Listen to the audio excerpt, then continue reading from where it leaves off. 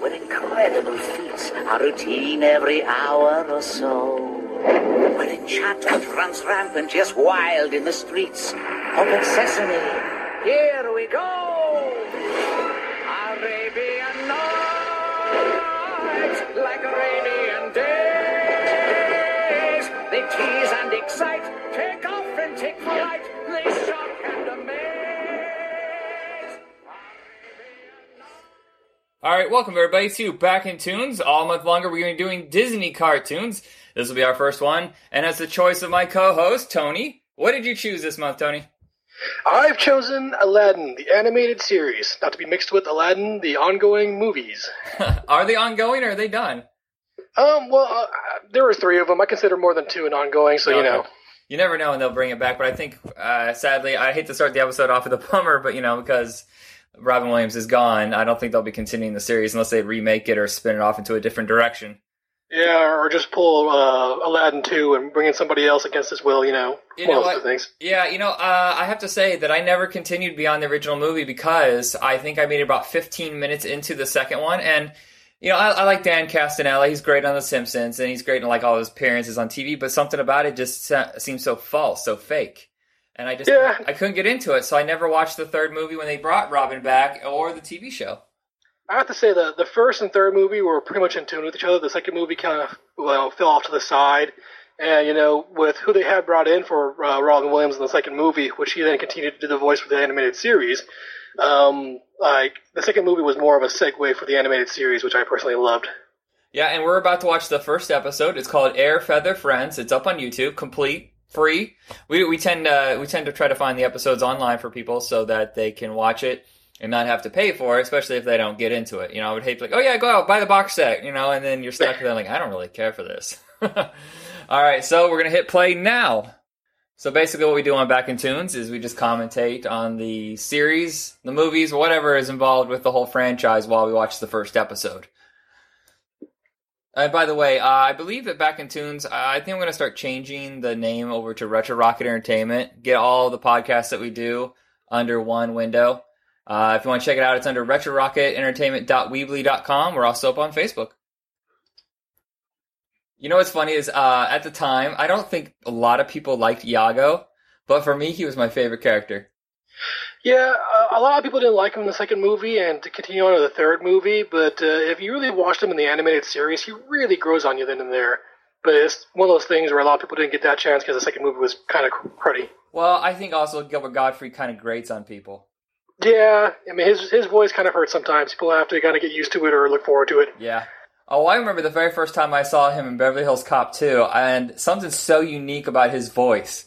I know that he's a kind of a niche comedian, but man, when he hits it hard. Mm-hmm.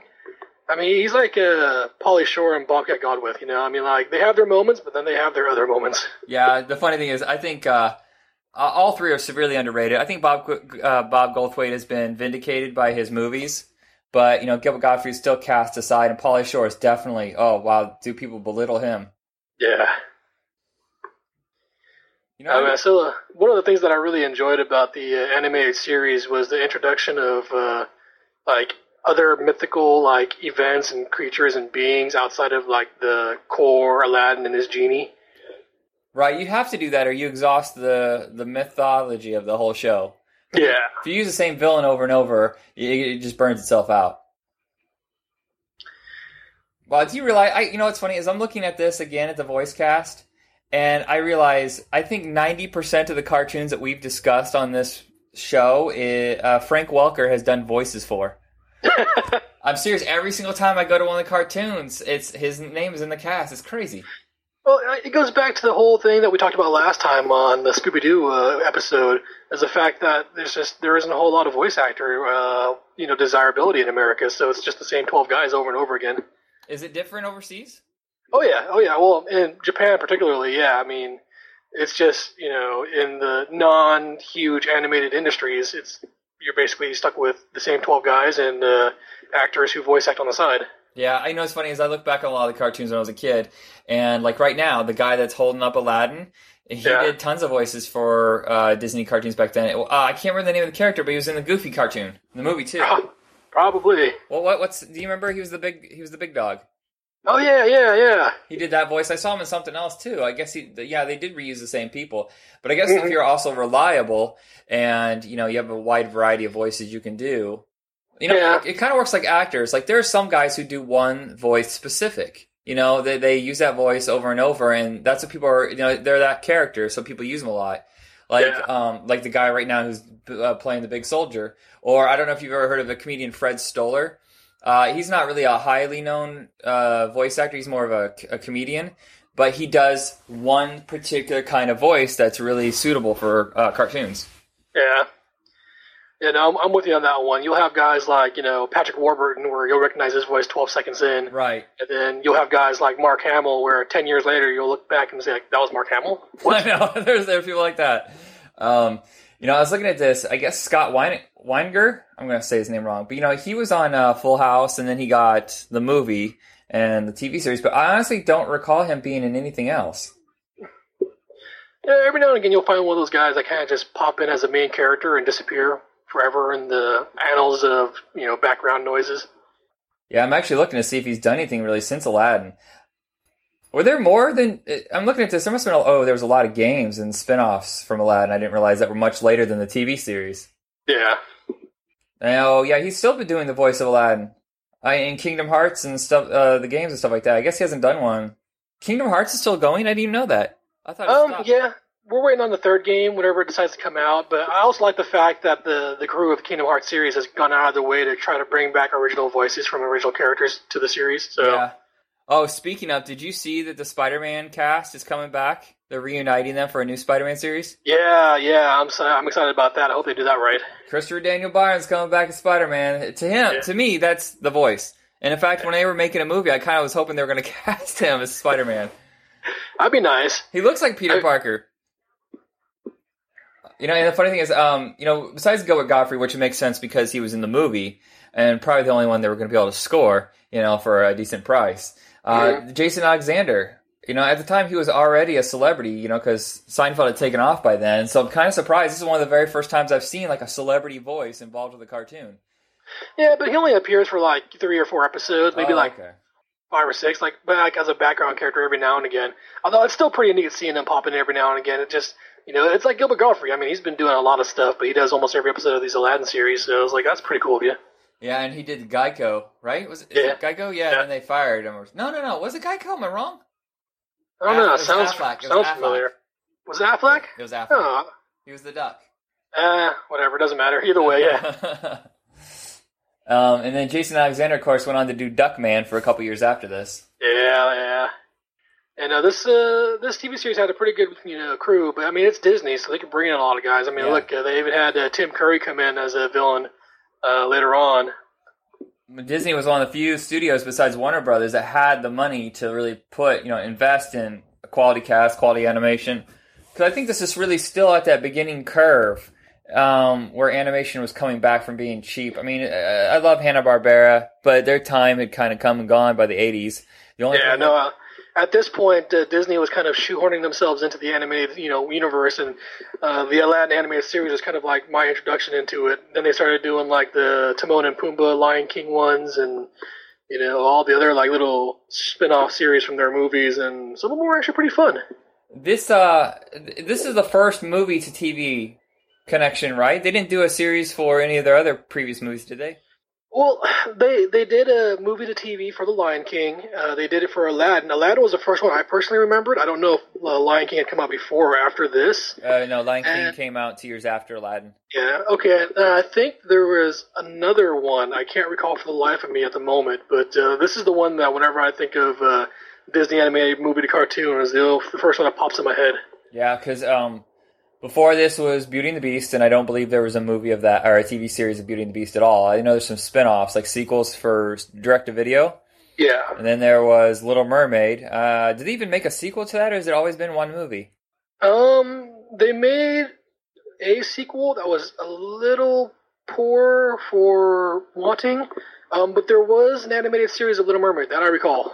Well, I don't remember that at all. So maybe Little Mermaid was first, considering it was 3 years prior to this, but maybe not. Maybe they held off until this was. I mean, like, they could have put them all at the same time, because, like I said, like, it was around this time that Hanna-Barbera and, the Looney Tunes series were starting to cycle down, and they started to bring these in because they're the new hip thing. Yeah, but I mean, you can see the animation's still a little bit lesser quality than the movie. But I mean, you're talking the movie probably cost 30, 40 million, and this is probably a couple million per episode, so it's going to happen. Yeah. There's no way around that. Color quality, shading quality. But I mean, even for what it was, like as a kid, you don't know that. You just see that your favorite movies turn into a regular series with new episodes, and that's just the coolest thing ever.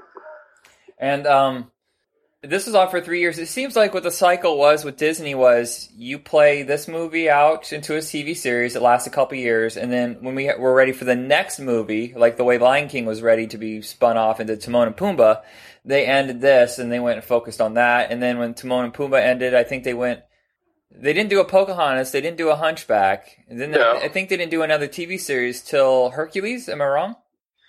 They might have, but I don't recall, at least off the top of my head. And then they did, of course, the most successful, I think, of all those was the Emperor's New Groove, when they went off into a TV series. That thing seemed like it was on forever. Yeah, that was kind of surprising where that one went. But, I mean, they got, voice actors like Patrick Warburton on a regular basis doing that, and I'm sorry, like, you have to love that guy. I mean, no matter what he does, you have to love him. Yeah. Oh, I mean, that's just set up for the Venture Brothers. Yeah. Although, coming back to Aladdin, like, there's one thing that kind of really, like, looking back onto it really catches my eye. And, if you go through and watch the rest of the episodes, you're going to see some really dramatic episodes and really, like, kind of scary episodes. Because, like, they bring in some really well-developed villains and really well-developed storylines that you wouldn't think would really tug at your heartstrings the way it does. Yeah, I think the Aladdin series set up a whole new world for... I just said a whole new world. I didn't mean to do that. That was well played, sir. Well played. For, animated movies, before this, they were either strictly comedies or they were strictly dramatic. Yeah. And this was the first one to really bring in full-on comedy, of course, with Robin Williams' improvisation. Like, he probably expanded upon what the script had. Yeah. But, I mean, at the same time, it had a very dramatic story, and if, things didn't turn out right, there's no laughs at the end. Yeah. And you fast forward a few years, and that's the standard for animated movies would be the setup of like a lighthearted comedy, and then when you dig deeper, it gets darker and darker until, you have a classic kind of Disney ending where, it's the big villain kind of thing. Yeah. In fact, Joss Whedon might be taking some notes from this world, because if you look at his stuff, it kind of starts off a little lighthearted and then ends severely dramatic. Yeah, I mean, like, it's definitely an era where they started really blending that whole, like, it doesn't have to be overly cartoony for kids to enjoy and understand. They can have, a little more depth to it, so that can, carry on with you. And I started noticing it more and more at this point in my life and watching these kind of cartoons. I mean, even with, like, gargoyles and things like that, like, everything just took a darker spin from, like, just the day-old, goofy, cartoony, wonky, all over the place with no deep meaning to anything at all. That or you're pitching a toy, which was the plague of the 80s, is, we have this action figure line, we need a cartoon to set it up. Yeah. And nothing mattered. There was no evolution, there was no change. And it's just, let's introduce this new character, we're done, move on. Right, yeah, it was like, there's no point, we're not going to follow up with any storyline at all, we're just going to just throw them in, throw them out, be good with it. You know what's embarrassing is that every single time that I go to spell Aladdin, I always do it wrong. I add one extra L and one less D. I'm a college graduate, and yet I still can't spell something simple as Aladdin. Well, I figure you don't spend a whole lot of time with Arabic names and things like that in college graduate level English. Oh, you never know. So I'm looking back at the original movie, since this is where the whole world came from, I didn't realize that Ted Elliott and Terry Rossio, the guys who did Pirates of the Caribbean, they started off here. Really? I did not notice that. Yeah, and of course they did. They did Lone Ranger last year, and I feel that movie is maligned for no good reason. Yeah. It's really long, yes, and yeah, it relies a little bit too much on Johnny Depp being just Johnny Depp. But I thought it was an entertaining movie.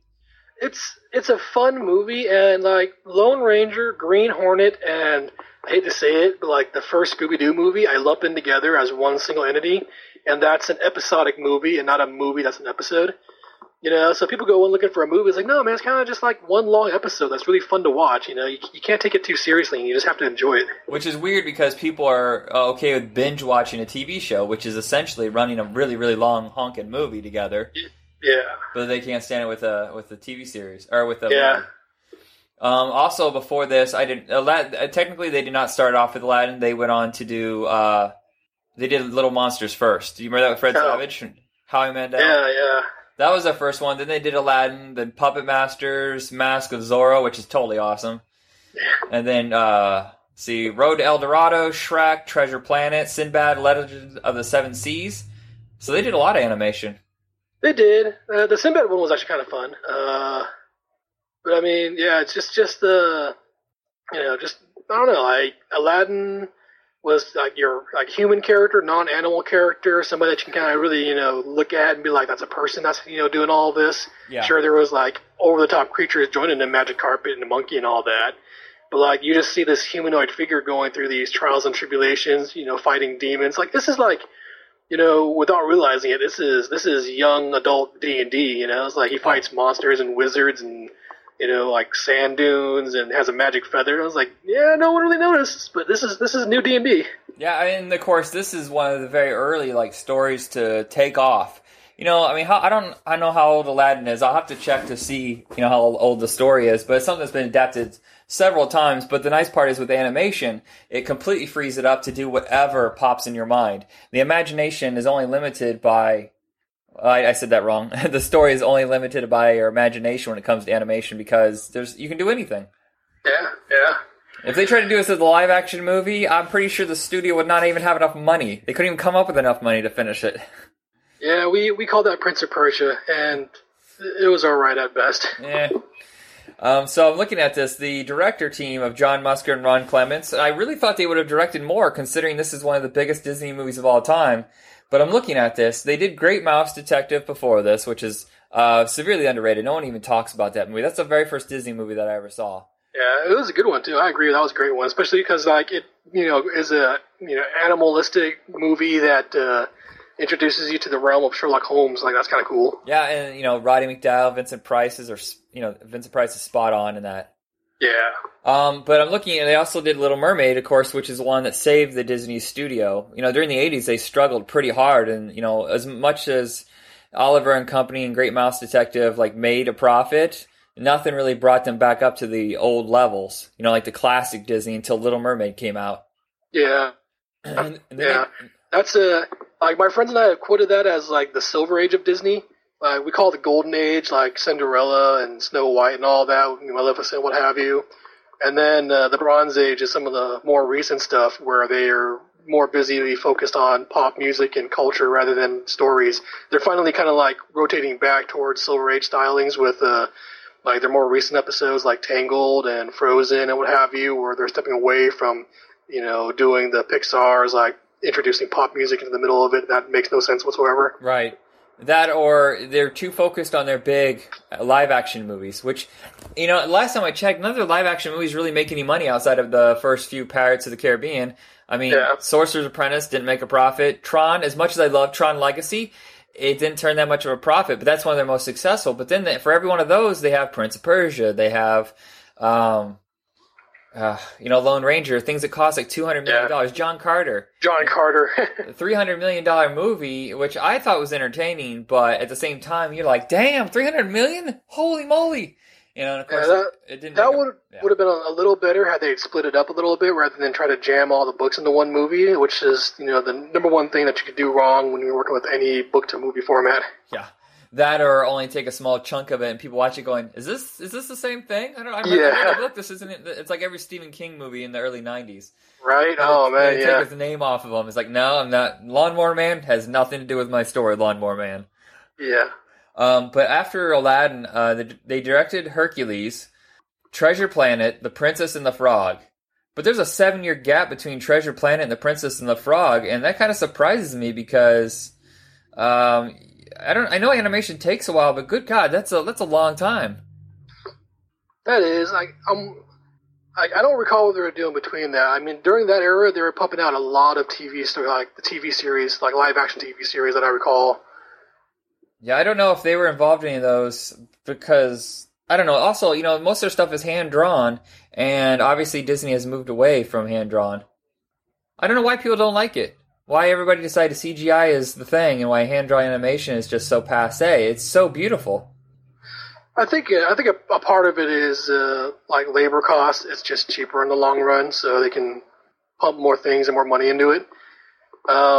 It might just be a lost art as well. I mean, people are all directed towards new things, so there isn't a whole lot of people that have this style of cartooning back, in their history. Yeah, it just seems like a lot of the hand-drawn stuff now, if you want to technically call it hand-drawn, is in Flash, which is kind of ugly. I mean, Adobe Flash made sense, that Flash animation made sense when, like, the internet was fresh, they first started doing streaming content. Remember, like, in the early 2000s when, like, Icebox and stuff like that would have their own independent cartoons on there? That makes sense, because they didn't have the money. But a lot of these studios, like Cartoon Network, should not be doing cartoons with Flash. But it's so much cheaper, it's ridiculous. So, like, rewatching this first episode again, I'm starting to realize that, like, this is kind of the segue for children to get used to the whole concept of Pokemon. I was like, he has a monkey and a bird, and he kind of just sends them out to do missions. I'm like, never really considered it before, but but man, this is like, the shoehorn for the future generations of children and Pokemon creatures. I've never seen Pokemon. Is that terrible? Hey, you're not missing out. Okay. I've never watched any of those. I tried watching Dragon Ball a couple times, and I could not tell you what the hell was going on, and I was just completely lost. And, of course, you kind of have to be into it to get to it. So if you're not, into it in the first few episodes, it's never going to happen for you. Yeah, and plus, I've never been big on anime because I always thought the voice work and, like, the big eyes and the over-exaggerated, I never understood why they were doing that. Which is hilarious since I love things like, cartoons that are automatically over-stylized. Give me a Tex Avery cartoon where the eyes are bugging out of the head, jaw dropping to the floor, completely falling apart. I'm okay with that. But for some reason, I can't stand the big, like, big eyes and over. What's going on? Why is he so excited? Was that racist? Me making that sound? I feel like it might have been, and I didn't mean it to be. I don't think it was particularly racist. It's just a common sound that you'll hear in those Japanese animations. Okay. So, at the worst, I'd say stereotypist, but racist, there's no underlying, like, hate under it. It's just something that you hear. Okay, I think I'm way too neurotic about that, but you never know. I don't want people going, you dick! Yeah. So I was wrong. I thought Aladdin cost about $40 or $50 million. It only cost $28 million. Why is it Disney movies cost like $170 million now? What is that? Inflation. Oh, it can't be that much. I mean, okay, so you have the same amount of time being put into the movie, probably 3 or 4 years. Same length in, how long the movie is. Is it the voice actors, you think? You think they're paying a lot of money for percentages out to these people? That's a possibility, but you also have to factor in that, like, a movie in the 90s was like an hour and, like, 28 minutes. A movie nowadays is usually around 2 hours. People just refuse to watch anything less than an hour and a half these days. Yeah, I was thinking there's some movies that are really, really short. I walk out of some looking at my clock going, is it halftime? Is this? Yeah. This is like people just feel like they get gypped if they don't, the movie doesn't last longer than an hour and a half. So, like, true. If you actually look at movie times, it's definitely, drastically changed in the last 20 years. But at the same time, do you feel like you sit there going, wow, this needs to wrap it up? Come on. This is 15, 20 minutes too long. Oh my God, this is not Lord of the Rings, people. Yeah, let me tell you about the last Transformer movie. Well, I have not seen it yet. I have it on hold. I got to watch that. All right. I'll tell you right now, there's going to be like 3 points where you're like, oh, we reached the end. Nope, still going. Okay, now we reached the end. No, it's still going. Oh, wow. Does Michael Bay realize that there's more sequels that can come along, that he can end it and move on to the next sequel? You could literally probably cut his Transformer movies in half and then make more money. It worked for Kill Bill. Yeah, right. Actually, it seems to be working for every franchise you look at now. It always seems like if it's based on a book or it's finite in any way, they're like, let's cut it up in 2. I mean, even Avengers now is going to be cut in 2. Yeah, it is. And, like, to a degree, like, there's just so much going on and so much story that you can't, do anything but cut it up into multiple pieces, which, like, people really talk down about The Hobbit being cut up into 3 movies. And it's like, ideally, the Lord of the Rings movies would have been cut up into, like, 9.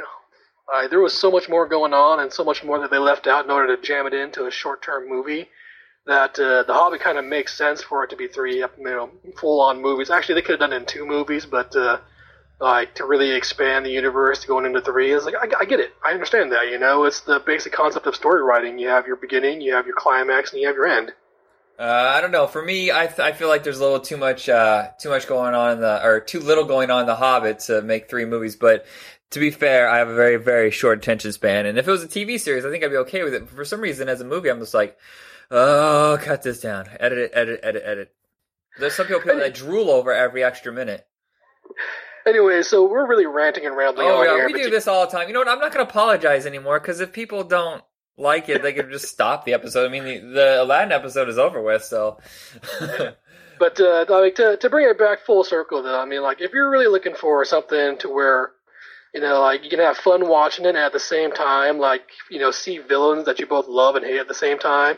Hell, there was an episode where you get to meet a female genie, and I'm not going to spoil it for anybody who plans on watching it at some point, but you really don't think it's going to go the way it does, and you really don't think that you're going to, enjoy the characters as much as you do, but they really find a way to get you into it. Good. I'll check out some more episodes, and eventually I want to get around to watching 2 and 3. The movies, I mean. Yeah, you can skip 2. I mean, you can, you cannot.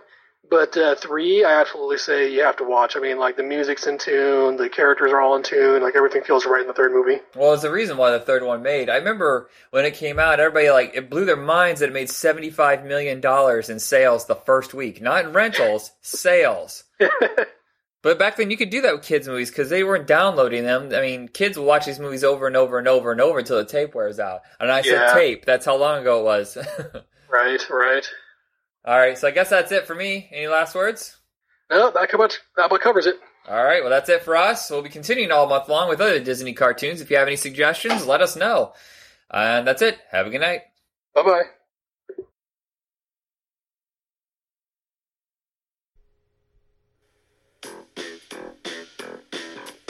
Life is like a hurricane here in Duckburg. Race cars, lasers, aeroplanes. It's a duck blur. Might solve a mystery or rewrite history. DuckTales, woo!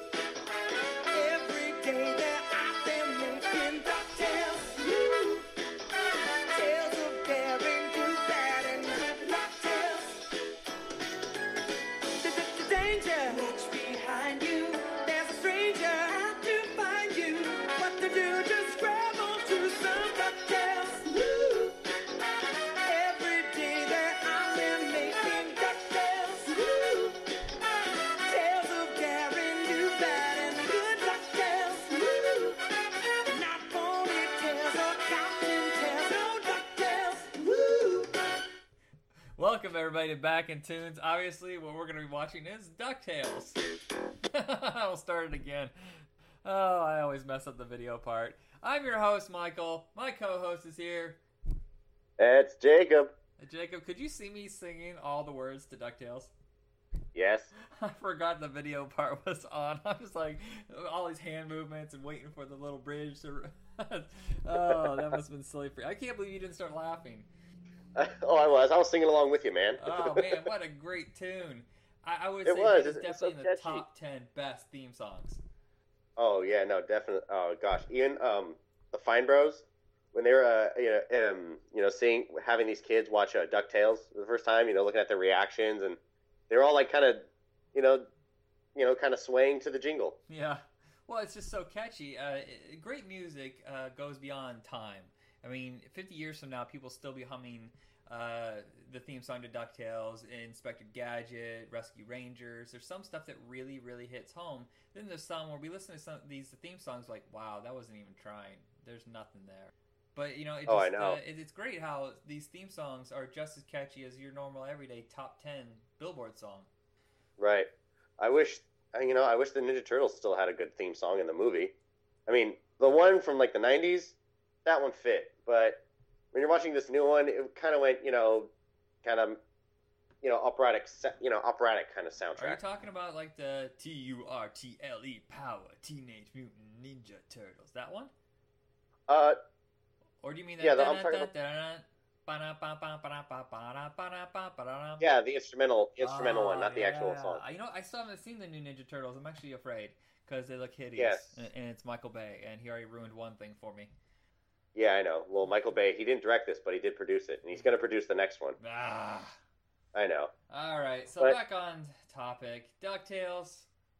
There's not much we can say that you don't already know, but we're going to kind of chit-chat about the show, throw out some little facts here and there. The first episode is on YouTube, but I guess it's all cut up. We found it on Dailymotion, where it's the whole thing all together. Yeah, Disney's kind of known for being stingy with allowing some of their media out there. I would say if you've never seen DuckTales and you're just kind of curious, I have no problem with anybody watching just like a few episodes online for free just to check it out. Oh, no, exactly. I mean, especially if you want the younger generation to know, good cartoons. Yes. And sadly, there just aren't any these days. I think there's still a few here and there, but it's getting hard to find. Before we get too Young far Justice into this, was awesome. the first episode is Don't Give Up the Ship. So we just discussed the cartoon while it's playing. So go ahead and find it, and here we go. Go for launch. Lift off. DuckTales, what were you saying about that right before I interrupt you? I'm sorry. You said there are some good cartoons now? Oh, Young Justice was good, but other than that, I don't know. I can't think of any. Yeah, Venture Brothers. I really don't know what's going on in the cartoon world because it seems like, Saturday morning cartoons are done, period. There's no more syndicated cartoons either. Where are kids finding cartoons if they don't have cable? That seems kind of a rip. Online? Can they afford the internet? Fine. What do poor kids who only get broadcast television, how do they see animation? I have no idea. I just don't know anymore. I don't even know if they show cartoons. Not even Nickelodeon. It's all preteen crap. Yeah. Well, I mean, even Cartoon Network tried to move away from being cartoons for a while. It was calling itself the CN, started doing all this live action stuff. And you want that? Go to another network. People watch Boomerang and Cartoon Network for cartoons, nothing else. And we leave the rest of the stuff to other channels, okay? So, DuckTales, it basically is the marking point for the new class of animation. True, there was Gummy Bears before that. That was Disney testing out, hey, can we do high-quality animation on television? And it was a pretty big success. Not huge, but pretty big success. But it was the next thing, like a year later when they decided to do DuckTales, they not only did it for television, they didn't do it for a network. They went syndicated, which, if you have a known name like, Donald Duck or Scrooge McDuck and the Disney behind it, any network is going to go, yeah, of course we're going to carry that. Why would we say no? And so they made a ton of money, and that kind of rebooted animation, which had gotten really, really stagnant. Jacob, how old are you again? 26? Yes. Yeah, so you weren't really around during the 80s, but you probably know a lot of this anyway because you're an animation guru. But there was probably about 5 or 6 years there where cartoons were strictly adaptations of something nonsensical. Like there's a Rubik's Cube cartoon, there was the Menudo cartoon, there's a Mr. T, Chuck Norris, Gilligan's Planet. A few of those came out okay, but most of them were just repugnant garbage, and they looked so cheap. The storylines were terrible, and Disney came to save the day. Didn't they always back in the day? Yeah, I mean, pretty much almost all the cool cartoons were on Disney, and then later on in the 90s, Nickelodeon. Yeah. And of course, this cartoon, I mean, I picked up, watching, a lot of reruns. Well, the nice part is that once the initial run of all their core shows, like, this, Rescue Rangers, Tailspin, Bonkers, Darkwing Duck, when they ended their initial run, Disney packaged them up in like a 2-hour block and then syndicated them again, and then they went back to the Disney Channel. So if you had Disney Channel, you had access to all these great cartoons. Yeah. I just like how, this first episode clearly shows how, cheap a lot of 1%ers are. I mean, look at Scrooge. He's totally a 1%er. Yeah, Like, he'll take... he's the hero, but we would totally treat him like the enemy. But, I mean, I think a lot of the sympathy for his nephews came about, as the series went on, because he was kind of self-absorbed, but now he had to take care of these little kids. He showed more heart. Yeah, and these 3 kids had to show him that heart. Pretty much, almost like Annie. Yeah, just kind of like Orphan Annie. I can't believe he's so cocky that he has a money sign on his house. You know what's funny is this looks like the animated version of Lex Luthor's house on Smallville. I'm pretty sure. Yeah, it pretty much is. Well, his name is his first name's Scrooge, but McDuck's his last name. Yeah. And yes, as it clearly showed earlier, they are related to Donald Duck. Okay, how does the relationship break down? I can't remember. So there's Scrooge McDuck, which is Huey, Dewey, and Louie's uncle. Yes, and then I guess Scrooge is a great uncle, because he seems older. And Donald and Scrooge, what are they, like cousins? I don't know. Maybe Hold on. they are distant relatives. He must be from Scotland. Okay, so it's his grandnephews. Scrooge McDuck is grandnephews, Huey, Dewey, and Louie. But how are they related to Donald Duck? I can't believe I'm stuck on this. Just like thinking about I know. this. I was like, wait, does Donald have a brother? Maybe, who knows? His brother was probably hunted. Oh, that's horrifying. I didn't even think about that before. I know, just like in Bambi. Yeah, because Donald has no kids and he's not married, so they're his Not to nephews. Daisy. It has to be Oh, a I thought it brother. was- It's either a brother that's gone or a brother that they just never bothered to introduce. Well, this is kind of messed up now that I think about it. Then you have Launchpad McQuack. So Launchpad. So they're not related, but it's kind of funny. They both have Mick, at the beginning of their last name. But I don't think Launchpad is Scottish at all. No, he's not. Are we putting too much thought into this? Oh, wow. I just have to say, frickin' Donald. He gets me every time. He always makes me laugh, especially when he gets angry. Well, the funny thing is, for the most part, I don't really care for the Disney characters because I always thought that they were just cute. Walt Disney really went into the psyche of them. But I always enjoyed Goofy and Donald because Goofy was like the clumsy version of you, and then Donald was the one who just so frustrated that he couldn't contain himself. Now, He given had a choice, Secret Singer Man. given a choice, who are you going to go for, Daffy or Donald? Oh gosh, that is such a tough decision. I mean, well, they both kind of want the same thing. They both want to be number one, and they just want to, outshine. Donald wants to outshine Mickey, and Daffy wants to outshine Bugs. And of course, Daffy's always tried to kill Bugs on multiple occasions. So I don't think. So yeah, just Donald. I'd probably have to side with Donald. Yeah, He's less of a murderous psychopath. If I was a parent and I was having the choice, I would, of course, pick Donald because he has more redeeming qualities. But as a grown-up and having not to worry about that kind of issue, Daffy just kills me every time because he is the worst aspects of ourself, but like the funny worst aspects. Like, he's not a murderer, but he does attempt to kill Bugs quite a few times. He's greedy, he's selfish. But there's weird times when he actually is the hero, but his arrogance gets in the way too. So Daffy is a really complicated character. I don't think Donald has that many layers. He's just, frustrated. Oh, then he's nice skin. Frustrated, nice skin. Yeah, he just has serious anger management. He's not really that complex. Now, I do want to. Go ahead. Let's see, who else? Launchpad. What I want to say. When I was a little kid and I went to Disneyland, I actually got in a fight with him. Jokingly, of course. How? Yeah. I mean, you're a little kid and you're just pretending, and he's such a big guy. You want to, just messing around. Maybe, fisticuffs at first. Mm-hmm. Yeah, I got beaten. Yeah. I lost. I've never been to Disneyland. It's one of my big regrets. Oh gosh, when they open up the Star Wars theme park, you're definitely gonna want to go. Yeah, I mean, I was in California for years and I never made it. I feel like a schmuck. Well, let's hopefully they come up with at least something Tron themed too, especially in God. anticipation of the third movie. Yep. All right, so voice work on this. A lot of names that we're familiar with. Peter Cullen, of course. Optimus Prime. Brian Cummings, we see a lot. Miriam Flynn. Miriam Flynn is actually, I know her from being in the National Lampoon's movie. She plays Cousin Catherine, Cousin Eddie's wife. Oh, yeah. God. God. Hamilton Camp is a really great guy. He did voice work here and there, but I knew him from like a lot of his guest spots. He's in this ridiculous movie called Arena, where it's like blood sport, but in outer space, and you're fighting aliens. Oh, wow. Yeah, no. Oh, Arena. I remember that. You've seen I actually it? watched it. Yeah, it was. He's the little guy with the four arms. Yes. Oh, wow. Yeah, no. Actually, that movie was. I watched that when I was a little kid, and then it was actually on Netflix for a little while.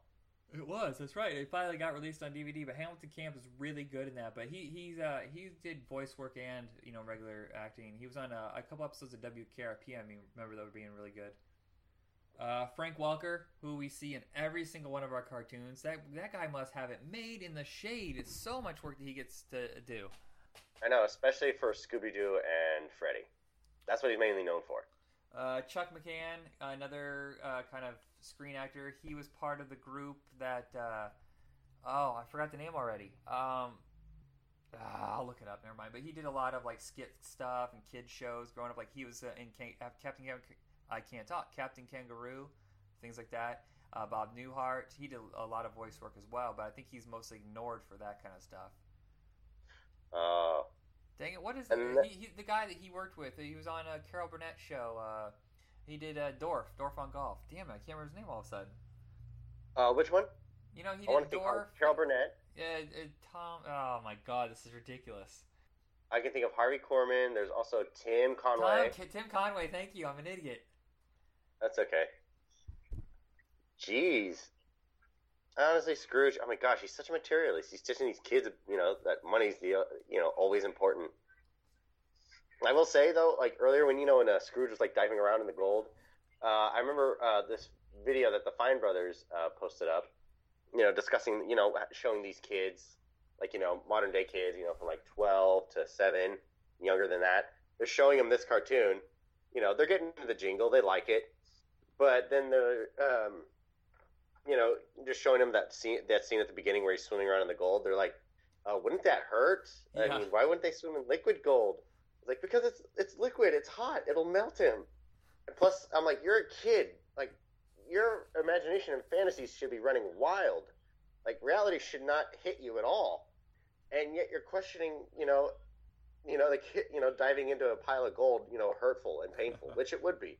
But that the concept of a cartoon is that reality doesn't exactly have to apply. Right, you're not supposed to ask these questions till much later in life. It wasn't until about 5 years ago when we were singing DuckTales at work. Well, it's when they relaunched that DuckTales game. When they redid it, they remixed it. Was that like 2 or 3 years ago, actually?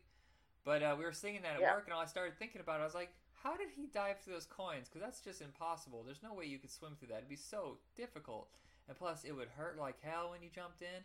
And then I'm like, wait, it's a cartoon. What am I doing? This is ridiculous. I'm a grown-up. Stop it. Right. Yeah, that. And I don't see, humanoid ducks and, animals walking around at all.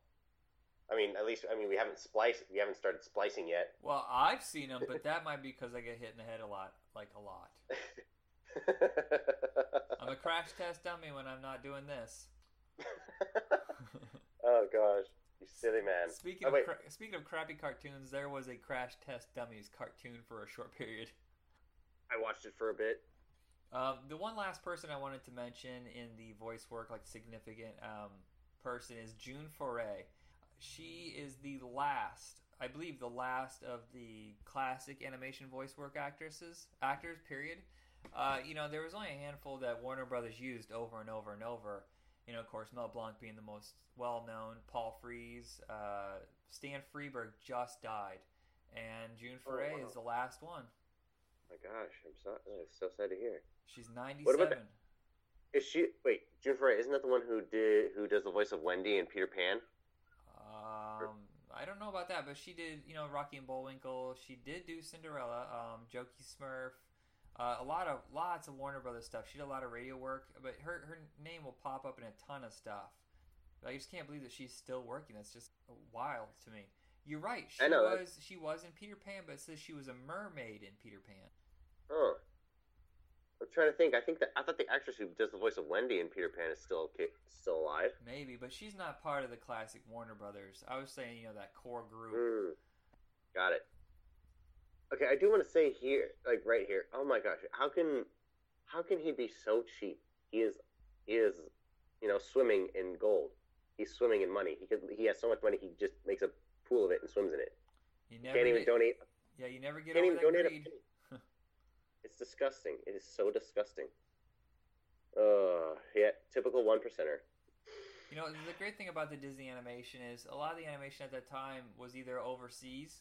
Like we watch a lot of the action shows and they're done by, foreign companies. usually French or Japanese.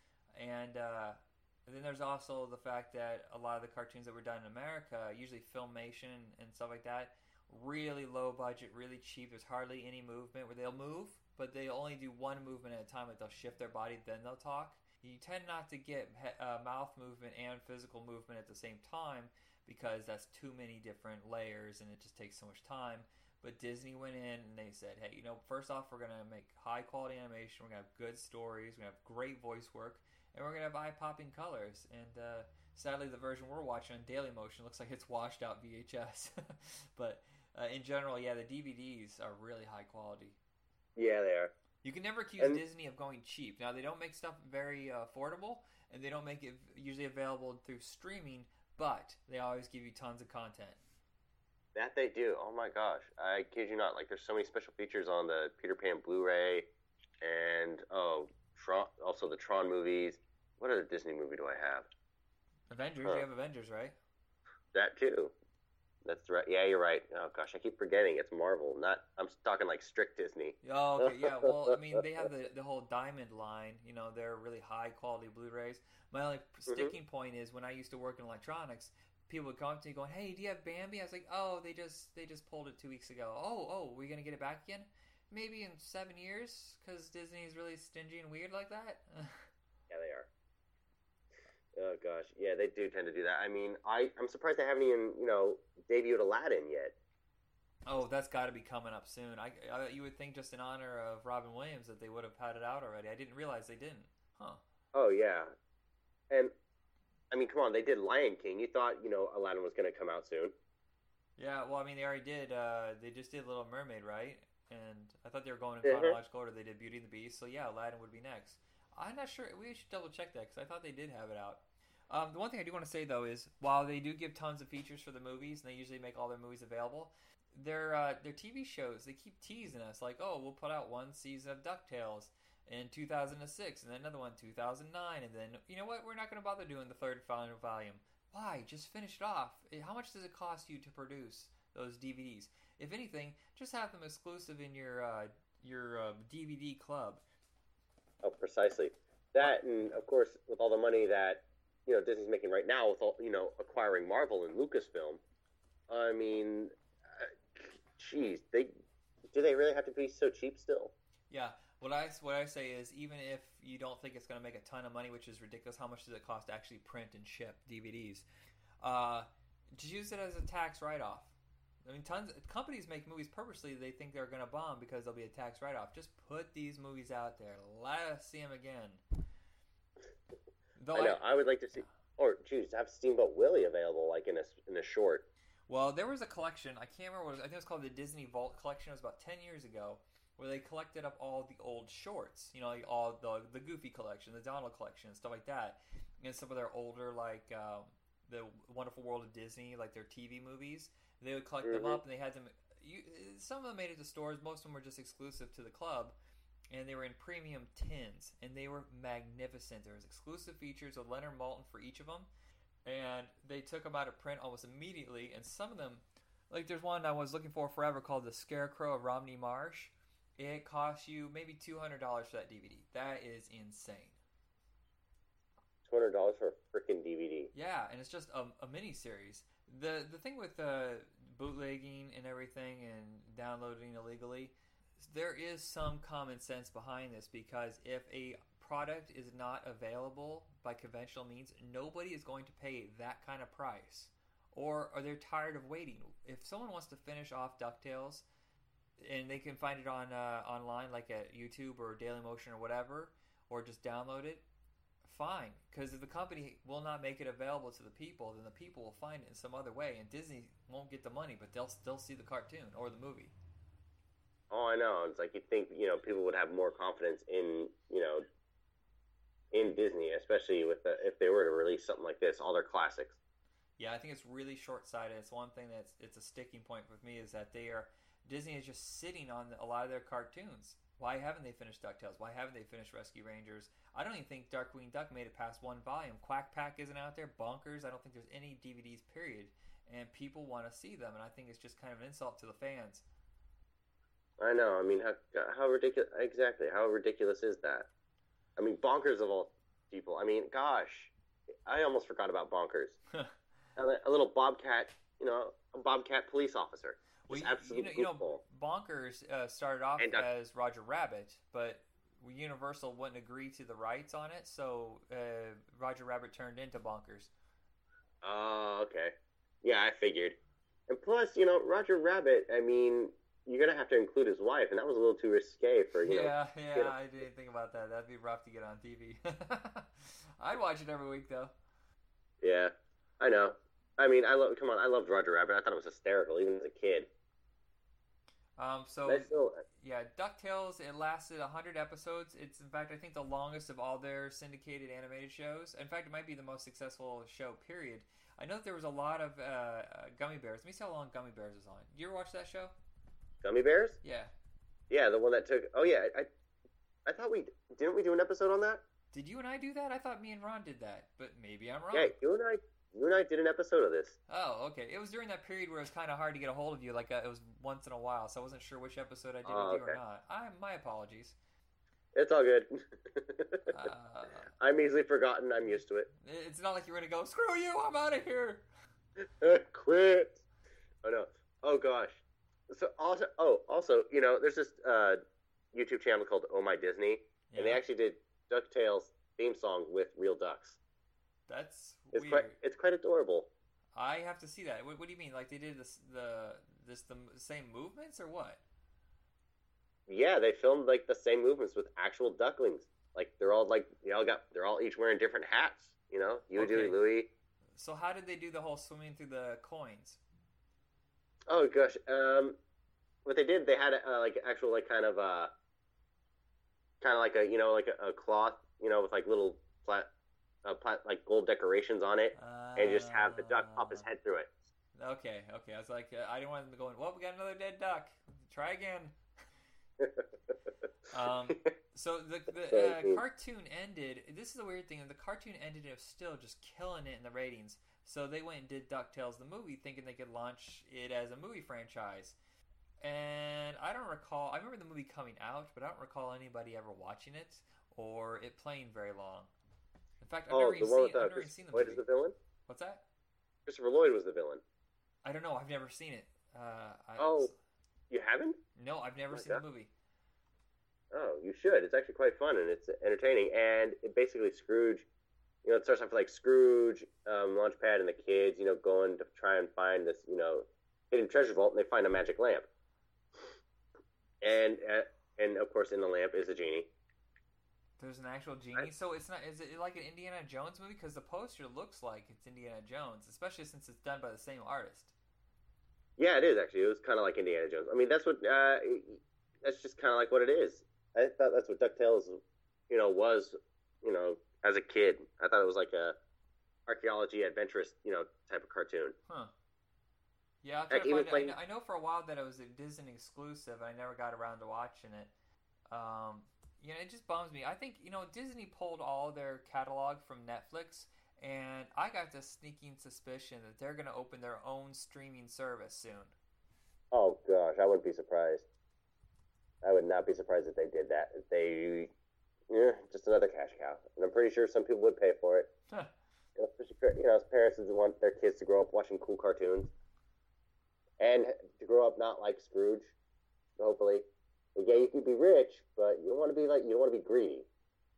Materialistically. Are you covering up your mic? Because all of a sudden you went real quiet. Oh, am I? Yeah, I don't know. You just went, you sound a little bit like Bane. Or what makes you think you're in charge, Batman? I'm a necessary evil. The corrupt Disney executives need to put out DuckTales Season 3. You came back to die with your city. It never stops amusing me that he's like a Swedish weirdo. But it's 10 times better than Bane. Oh God, yeah, no. I thought this one. I thought Bane was perfectly characterized by Tom Hardy. Yes, Tom Hardy. Gosh, can I keep getting his name? I'm the one who kept reminding people who he was. Hey, and now he's going to be Mad Max. I forgot Tim Conway, and that is just ridiculous. All right, so we're going to take a break real quick, and then we're going to jump into Chip and Dale Rescue Rangers. Yes, actual Chip and Dale, not... Well, that's going to get awkward. Certain thing. You just hear in the background that's like putting dollar bills. Woo! All right, we'll be right back. All right.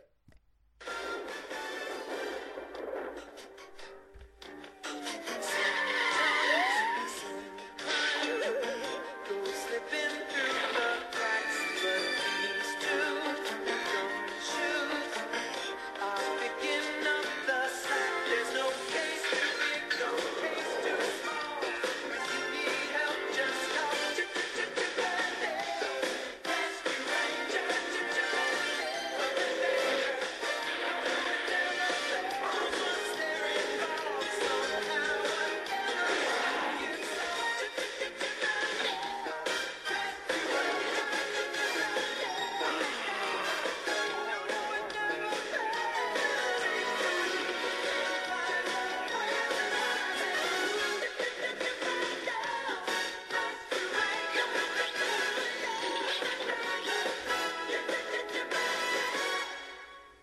All right, everybody, welcome back. We just took a brief break there. So we just talked about DuckTales. Now we're going to talk about the second in the whole revival of the Disney syndication cartoons, Chip and Dale Rescue Rangers. So the first episode, where did you find your episode? I found mine up on YouTube. I got mine on YouTube, too. Okay, and what was the name of it? Because mine doesn't say it. Mine, it says Cattery's not included. Okay, I mean, it just says episode 1, but it's in the title, after the title sequence. Is yours one of the weirdo ones where it has, like, the box? Yes. It seems like almost everything on YouTube is turning to this. Either we're going to have a glowing blue light in the middle to make it look weird, we're going to alter the voice work, or we're going to put it in a box. And nobody puts Chip and Dale in a box. Nobody! All right, so first episode, here we go. Right. All right. Okay, So, I have to... go ahead. I do have to speak about the design of these two characters. You can tell, one was based on Indiana Jones, clearly, with the, the fedora, the coat. And then you also got, Magnum P.I. I mean, look at it. I mean, Magnum P.I. always wore those, he always wore those, tourist Hawaiian shirts. Yeah. Though, not the same in personality. Well, you know what? No. Let me correct myself. They're kind of close. At least the Indiana Jones breakdown, because, not so much on the Magnum P.I. part. And I don't think the theme song isn't anywhere nearly as good as the DuckTales one. It's still catchy, but man, there's something just amazing about that DuckTales theme song. Oh, I know. It is. It's got a better tune. By the way, I played the crap out of this Nintendo game. Oh, I bet. Yeah, no, a lot of people did. It was a fun game. The thing is, a lot of those movie cartoon adaptations for the NES, they were usually done by LJN, and that usually meant they were garbage. But Disney did a very good job in making them challenging, intricate, but not making them so difficult that you were throwing your controller at the TV and then later going, "Oh, what have I done? Oh no." Yeah, no, it's pretty much like that in pretty much almost every early Nintendo game. Oh my god, the game I had the hardest time with, and still do to this day, is Batman. Yeah, that was pretty hard. Mine was Mega Man. The whole Mega Man series is so much fun to look at, but playing it, you're like, ah! Or what's Ghosts and Goblins? Ghosts and Goblins is really hard too. Oh my gosh, yes. Peter Pan and the Pirates was terrible. But okay, here. So evidently, there's that one party member who always just can't help himself around a certain thing, and it happened to be this giant mouse. Yes, this giant Australian mouse who just needs to eat cheese. It's funny, is Monterey Jack, if you're going to say that one looks like Magnum P.I., the other one looks like Indiana Jones, he looks like Wilford Brimley. Oh my god, he does. It's just every time I look at him, I think of Wilford Brimley. The animation's even better in this than DuckTales. It's so alive, so vibrant. And you see a lot of what is going on with this cartoon right here later in Bonkers. I must have been the same animated director because it has that same look and style. Right. Oh yeah, they're quite resourceful and quite inventive. Chip and Dale, the Rescue Rangers. Plus, they are chipmunks, but they're too tiny for chipmunks. Are they infants? No, I just think that it made them cuter looking that way. But yeah, they are awfully tiny. I've seen chipmunks; they're not that small. In fact, you know what? Besides Bonkers, I actually see some of Warner Brothers here. I feel like I'm watching a little bit of Animaniacs. Say that again. I'm sorry. Oh, I was saying that some of the animation design looks like it went over to Warner Brothers years later, like in Animaniacs and Freakazoid and stuff like that. So I wonder if any of those people defected Disney went over to Warner Brothers. Oh yeah, probably. Yeah, because What- it does seem kind of similar. Yeah, well, Yeah, I know no, Alan looking Burnett. back, yeah. What? Yeah, it definitely seems similar to Animaniacs. Well, Alan Burnett was working on the last couple seasons of DuckTales, and of course he went over to revive Warner Brothers. He was responsible for a lot of their great cartoons, especially in the superhero world. Oh gosh, definitely. I think didn't he also work on Batman the animated series? Right, yes. That's pretty much where he made his name. Even though he's working for Disney, he definitely broke out when he was over at Warner Brothers. Oh yeah. I mean, hey, Disney was a great start, especially with as you just mentioned, the whole animation bust going on. And then now Warner Brothers got into the gig, and they came out with one of the best cartoons ever, freaking Batman. Batman's just great in everything. Okay, so I'm looking up the guys who created this cartoon. Now, one of the guys, he's still working today. He worked on a lot of the Disney stuff, and he's working on Bob's Burgers. Which one did he work on? He did Return of Jafar. He worked on the original Aladdin, Tad Stones. Oh, wow. So he did Chippendale, he did Darkwing Duck, and then he moved on to doing Aladdin and Buzz Lightyear. And it's kind of interesting just looking at some of the stuff that he did. He is really, man, he works a lot. But he directed Return of Jafar. Oh wow, yeah, Return of Jafar I thought was pretty cool. Really? I did not like that one. I liked Aladdin and the King of Thieves, but I did not like the second Aladdin movie. Mostly because they did not bring Robin Williams back. No, sadly they didn't. I guess they couldn't get him at the time. Or they didn't want to pony up the cash. Oh, that too. Actually, no. Robin Williams, he wasn't like too much of a cash cow. He wasn't all about the money. Oh, okay. Was he all about the bass? About that bass. Possibly. About that bass. Oh. And the other co-creator is Alan Zasloff. I thought maybe that was I must be confusing with someone else that's more recent, but it's stunning. He started off working for UPA, which is the guys that created Gerald McBoing Boing, Mr. Magoo, and a lot of those really great Oscar-winning cartoons, which I don't think you've been able to see yet. When I gotta get you a playlist to watch some of these great UPA cartoons. Definitely. Show them to me. I must know these. Yes, you consume cartoons better than anybody else I know. It's amazing. When I said, well, what can I say? You gotta have some kind of attachment to your childhood still. Yeah. All right. This guy's like wearing Cyclops glasses. Let me see. That mouse. Oh yeah. Total yeah. surfer mouse. Weird. I remember really liking that little fly or whatever he is, lightning bug. Oh god. Chippendale do actually make appearances still. They're going to come back in Kingdom Hearts 3. You know what we didn't discuss is that DuckTales is coming back on XD, and if it's successful, that Chippendale is just around the corner. Oh, definitely. I mean, come on, especially with oh wow, the animation here is just like something out of a movie. I felt like I was just watching Five Goes West for a second. Yeah, it's so strong. The voice actors in this one, it's funny, we were talking about all the actors in DuckTales were kind of like guys who would bounce between live action and animation, or you get animation legends. Now, all these guys are really well known for animation, but it's funny that a few of these guys are Warner Brothers people. Corey Burton, of course, he did tons and tons of cartoons. Peter Cullen again, but Jim Cummings, Trace McNeil, Rob Paulson, all Warner Brothers people. Actually, Tress is also was on The Simpsons, if I remember correctly. Yeah. I definitely did recognize a few of them. Especially, Jim Cummings is Darkwing Duck as well. Yeah, I know, Jim Cummings, that's where I remember him from. And of course he was always like the announcer, like in between shows, like on the commercials regarding that whole WB network when it was on. Yeah. Yeah, I would hear his voice all the freaking time. Alan Oppenheimer did voice work on this as well, and I swear that he was in He-Man. He was Man-at-Arms in He-Man. I used to see his name every once in a while, but he was more of a stage actor too, or live action actor. Yeah, they usually do have those stints at first, live action, more theatrical performances. Yeah. But then, of course, as far as going to voice work, Well, it's a nice job too because you don't have to sit around waiting forever. You don't have to put on your makeup and get oh wait we gotta get the lighting right. It's just hey, you ready? Your voice ready? And like yeah, okay, let's go. And then you're done. And you're like oh that's awesome, thank you.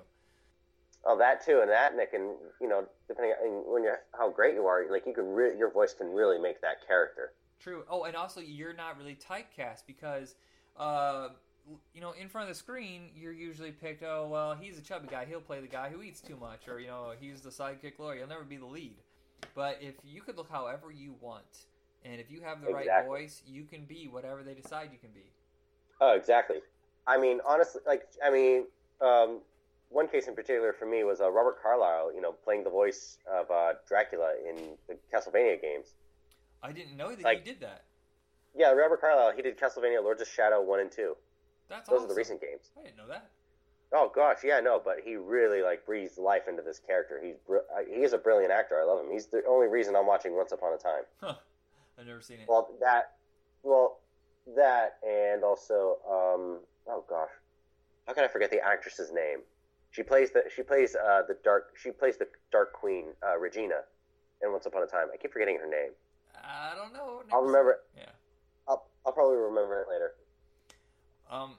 The one major difference, the reason why the animation in DuckTales probably is a little bit better is a little bit lesser than Chip and Dale, is because the budget for DuckTales was just shy of it was probably about $900,000 an episode, but Chip and Dale, based on the fact that DuckTales was so successful, they gave it a budget about $1.4 million, which is a huge difference when it comes to cartoons.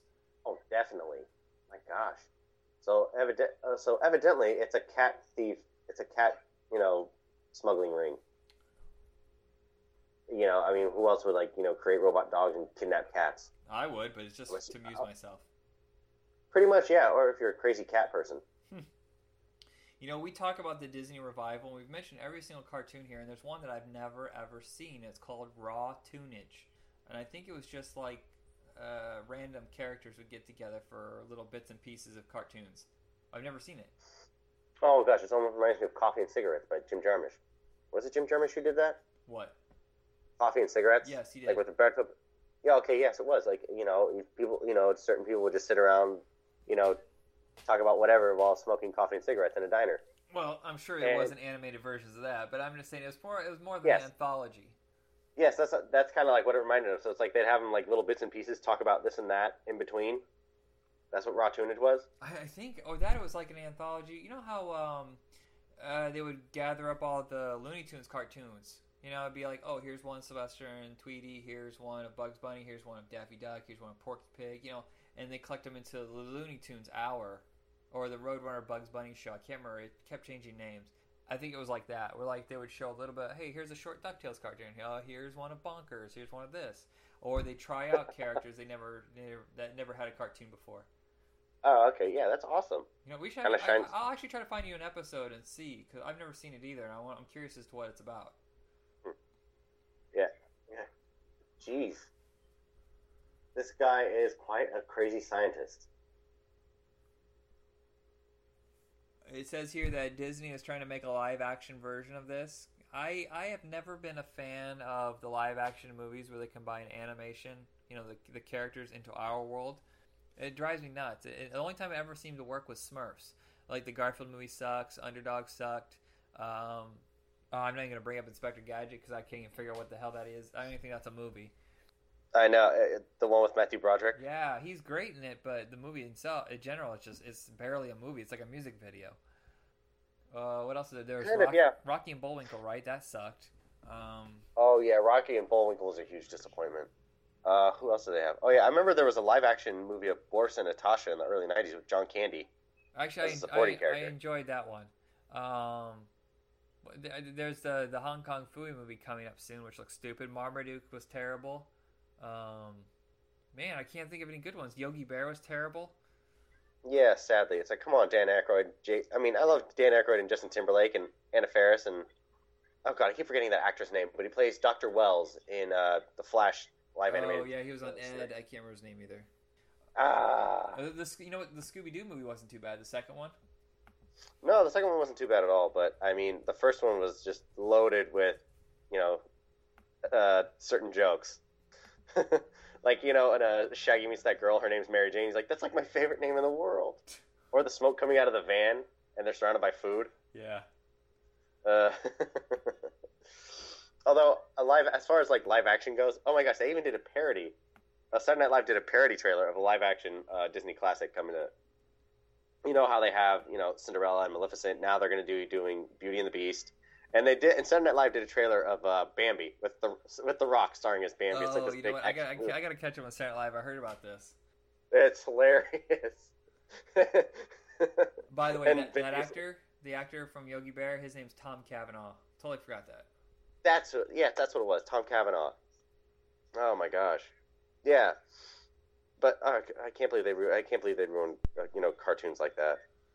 It's just. I mean, yeah, great casting, but it's like, what's with the plot? Why do they have to come to the real world? I don't want to see the real world, honestly. Yeah, well, the And Smurfs, they're like trying that. to fix the Smurfs. The third one, well, actually, let's say this. The first one was a huge, insane success.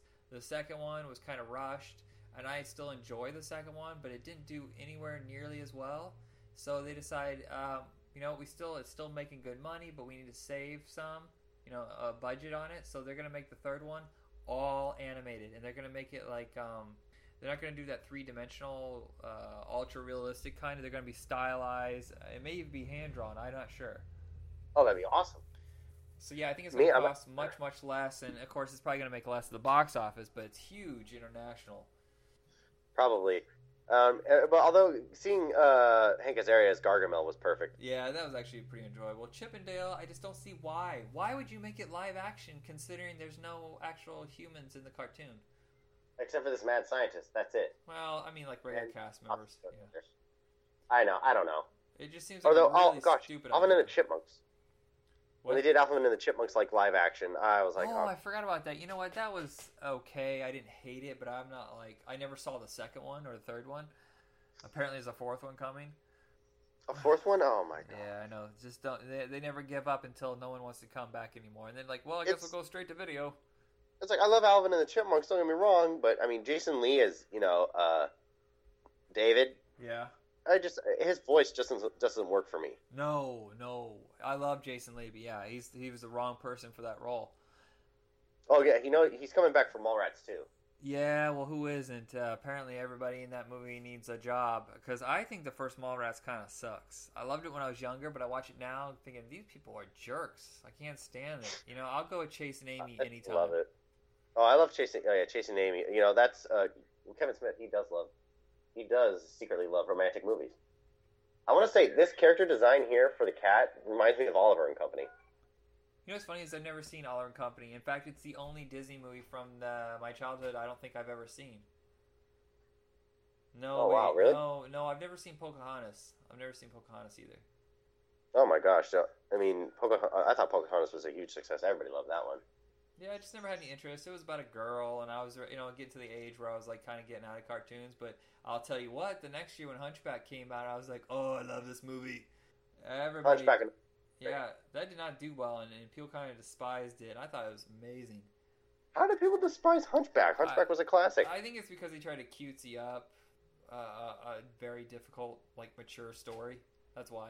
Oh yeah, that's true. But hey, I mean, look at. Oh god, I mean, Pocahontas. I mean, cutesying that up. I mean, that was difficult too. I mean, yeah, definitely. And then, then there was Hercules. Hercules, I thought was a good one too. We don't need to do a live action one of that because they already did that with The Rock, Right. which was a much better movie than the one with Kellen Lutz. Oh, that one, Kellen Lutz, that's barely a movie. What? The one with Carol. I was like, how is this released in the theaters? Looks like garbage. Cost $70 million. Gosh, really cheap budget. That and it had nothing to do with the actual story of Hercules. Right. You know what? He didn't I bet you the laborers. I almost guarantee you that Hercules, it says $70 million on paper, but it's another one of those classic smuggling things. Companies do it all the time, where they say it's a certain amount of money, and Lionsgate goes, okay, well, if you give us a $70 million movie about Hercules, we'll give you $30 million for U.S. distribution. They're like, okay, and then they take that $30 million, and that's the budget. That's pretty much the budget. wow. The rest they pocket. I mean, it had to be less than $70 million. Oh yeah, I That's look for at sure. it going maybe 40, maybe.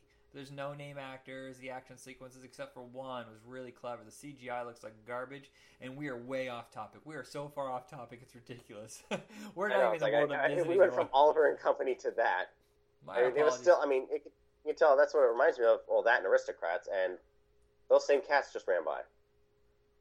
It's like, the same exact group of cats just like kept walking by. I mean, maybe they were all similar. Maybe they're all siblings. I don't know. While we're on the subject, there is one animated movie that was a huge, massive flop that no one even remembers now, and I really, really enjoyed it. It is Cats Don't Dance. Have you seen it? The one that Gene Kelly helped create. Did he help create it? I know Scott Bakula's the main character or the main voice actor, and it was from Warner Brothers, and I really enjoyed it. And I remember it made like $2.5 million or something ridiculously low. It was such a bummer. It is. I mean, yeah, because Gene Kelly was the one who came up with the ideas for the routines for the cats and dancing and all that. I didn't know that. That's weird. Yeah, and that was also, I think it was a tribute to him too, because he died shortly after it. So, Rescue Rangers is still at the very beginnings of the Disney revival, because Disney was in serious trouble in the 80s. They focused, I think it started kind of like in the late 60s is where they started focusing more on their live action, and their animation started getting pushed back. It's like, oh, okay, so there's not one every few years, it's now like every 5 years. And, I think Fox and the Hound was their last like real classic traditional animated movie. And then things just started getting... I mean, I still enjoy the movies they made during the 80s, but I could see where they bombed. Like, The Black Cauldron is a mess. I thought Black Cauldron was awesome. Nah, I don't know. It never even finished telling the story, and I always thought it was kind of a mess. The Great Mouse Detective was a fantastic movie, but it didn't make very much money. Oliver and Company did okay. And, a lot of their stuff was bombing, and if it wasn't for DuckTales and Little Mermaid and Rescue Rangers coming along and saving their bacon, I don't know where Disney would be right now. They might not even be a business anymore. I know, they probably wouldn't own Marvel, that's for sure. What's weird is that they even have the money to buy Marvel, and they bought what did they buy? They bought the Muppets, they bought Marvel, they bought George Lucas's company, and you're talking $1 billion worth of buyouts. And I don't understand where they got it from, because if you look at their slate of movies, their movies have been bombing like crazy. Pixar basically held them up for years, because starting with what was it, Atlantis, because Tarzan was the last great cartoon they made, and then in that era, and then it's like Atlantis kind of sucked, and Treasure Planet sucked. I loved Treasure Planet. You like actually. that one? That had JGLs in that one. Yeah, but I just didn't like it. And didn't they do Home on the Range or something? That was awful. And I think so. Their What live... about Go ahead. Oh, sorry. Yeah, no, I wanted to mention this earlier when you were discussing, throughout the 60s and 70s. Yeah, there was the Robin Hood animated movie, too, where they're all animals. Yeah, that was really good.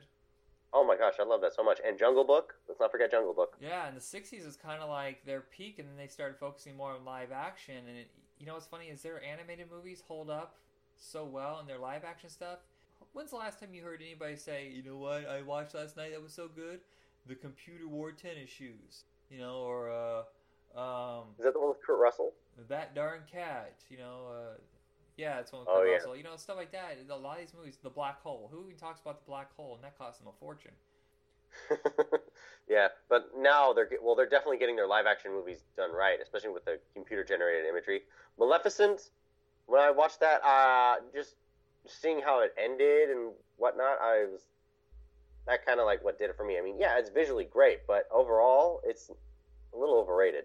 If you want to call it a great storyline. I really enjoyed it. But the thing I was saying, like when they were bombing earlier, not only was the animated movies bombing, but if you look at their slate of like these movies that cost like $250 million, and they all bombed.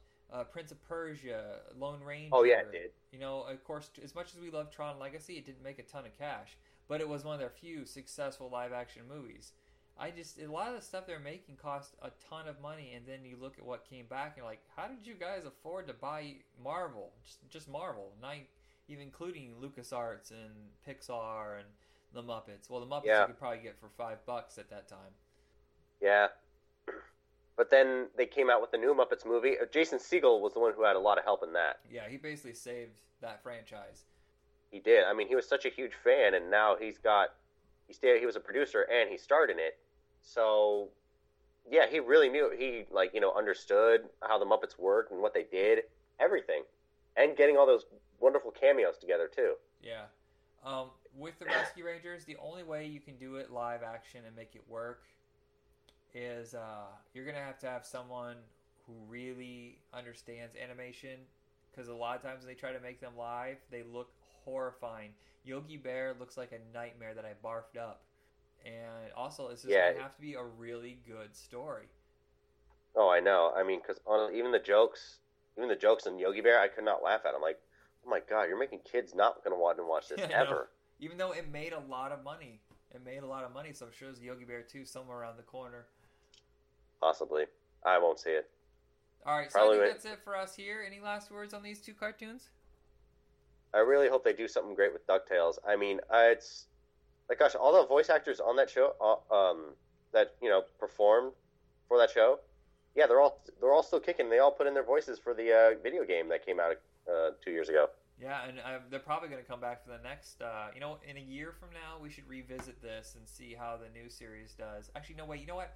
I forgot. For some reason, the series was announced a couple months ago, but it's not coming out till 2017.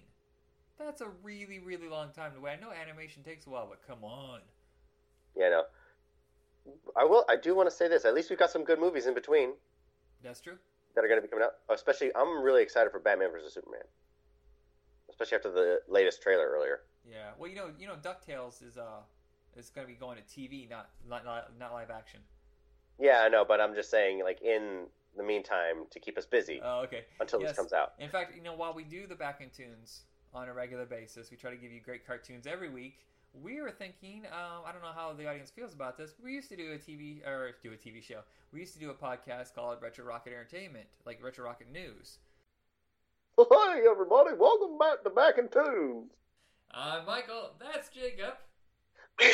Oh, calm down, Donald. Jeez, don't pop a blood vessel. Of course, Jacob's doing the voices of Goofy and Donald, and it stuns me. The Donald isn't too hard to do, but the Goofy, the cadence, is really hard to do. I can kind of do that thing from the Goofy movie where he goes, another bowl of high-dad soup. No, that sucked. See, that sucked. I don't know how you get it. Oh, you just gotta think like a stereotypical hillbilly at times. With a little bit of Bill Clinton. Okay, so we've been kind of avoiding the golden age of cartoons, which is ironic since of all the eras of cartoons, I know the golden age and the silver age probably the best. From the very beginnings up until probably about the end of the theatrical shorts in 1971 with the end of Woody Woodpecker. Yet for some reason we've never tackled these, and I don't know why. But this episode we're going to be discussing the Disney cartoon. I have to say I'm kind of a jerk. I never really cared for Disney because I thought it was too cute. So I kind of wanted to skip Pluto and Mickey because I never really found them funny. They're beautifully animated, but I never found them that entertaining. Do you like Mickey and Goofy? Or Mickey and Pluto? They were pretty boring, I'm going to admit that. But when it came to Donald Duck, I just couldn't help but laugh. It's like people got him pissed off because it brought joy to them. Like, God, get this guy's blood pressure going. They're going to kill him, and they don't even realize it. What's wrong with those cartoons? Yeah, every major company that was doing the animated shorts, they had a particular. It's usually like the A-list, like the way it works with Marvel Comics. Their A-list is the Avengers, X-Men, Spider-Man, and the Hulk. Whereas like Looney Tunes, their A-list was so strong. Their B-list was pretty much an A-list for any other company. But Disney, as big as they were, they only had the big four: Donald, Goofy, Pluto, and Mickey. And it's kind of strange. Chip and Dale would come and go, but they're usually part of someone else's cartoon. And it's kind of odd that they only had the four. Am I missing one?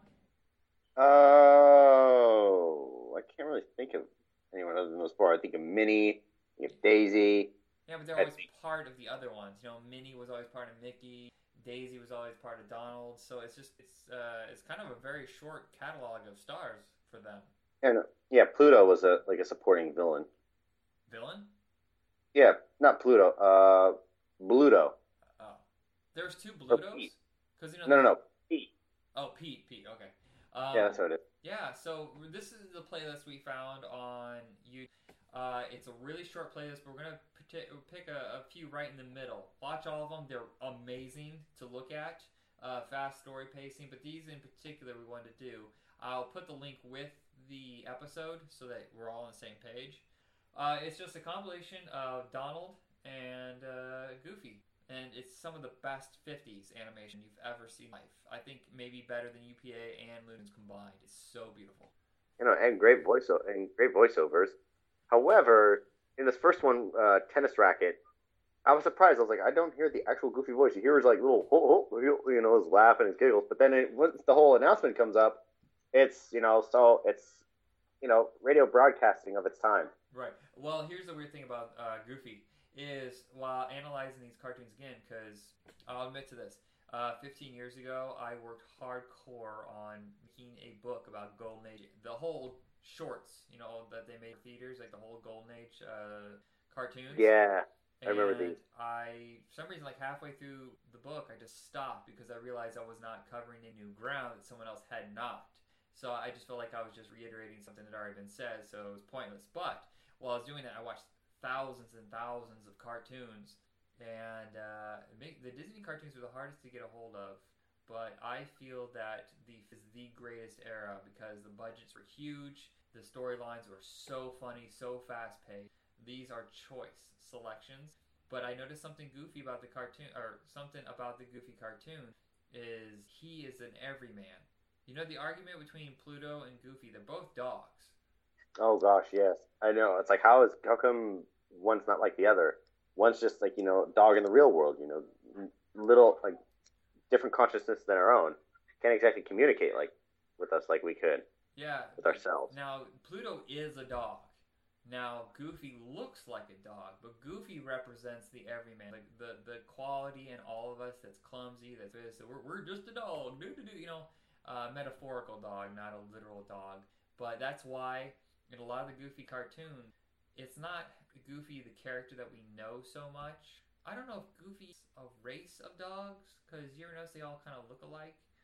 I really haven't pinned down that exactly, but Goofy himself stands for every man that's ever been uncomfortable, clumsy, a goober, basically. So that's why everybody looks the same, and they could basically be all Goofies. Yes, a nitwit. Yeah, because in Mickey's world, there is only one Goofy, and that's the Goofy we all know and love that we've come to know through the movie, Goof Troop and stuff like that. But at the time of these cartoons, when it's set in his world, there's thousands of Goofys. It represents all man. Pretty much, yeah. No, that confused me for a bit. I was like, wait a minute, why aren't there more Goofies? Like when they all team up and get together. Yeah, it's a weird meta thing where they ask this kind of question in Stand By Me. It's like, yeah, Pluto's a dog, Donald's a duck, Mickey's a mouse. What's Goofy? So we are going to go ahead and start. Are you already playing the list? Oh no, actually, I'm waiting on you. Oh, okay. So we're going to start it at the 13:43 moments. We're going to jump in, appropriately enough, jump into the dancing episode with Goofy, and then we'll go from there and, see if we play out the list, or if we stop, we stop. We don't want to go on too long. We already have gone for like 7 minutes just on this. All right, so go ahead and hit play. We'll play a little bit of music with it. And 5, 4, 3, 2, 1. Retro Rockets, go! Okay, so are we at Tennis Racket, or are we at the dancing one? Okay, good. I fast-forwarded just in case, thankfully. My gosh. This isn't how people actually dance. No, this is self-historically inaccurate. Darn you, Disney!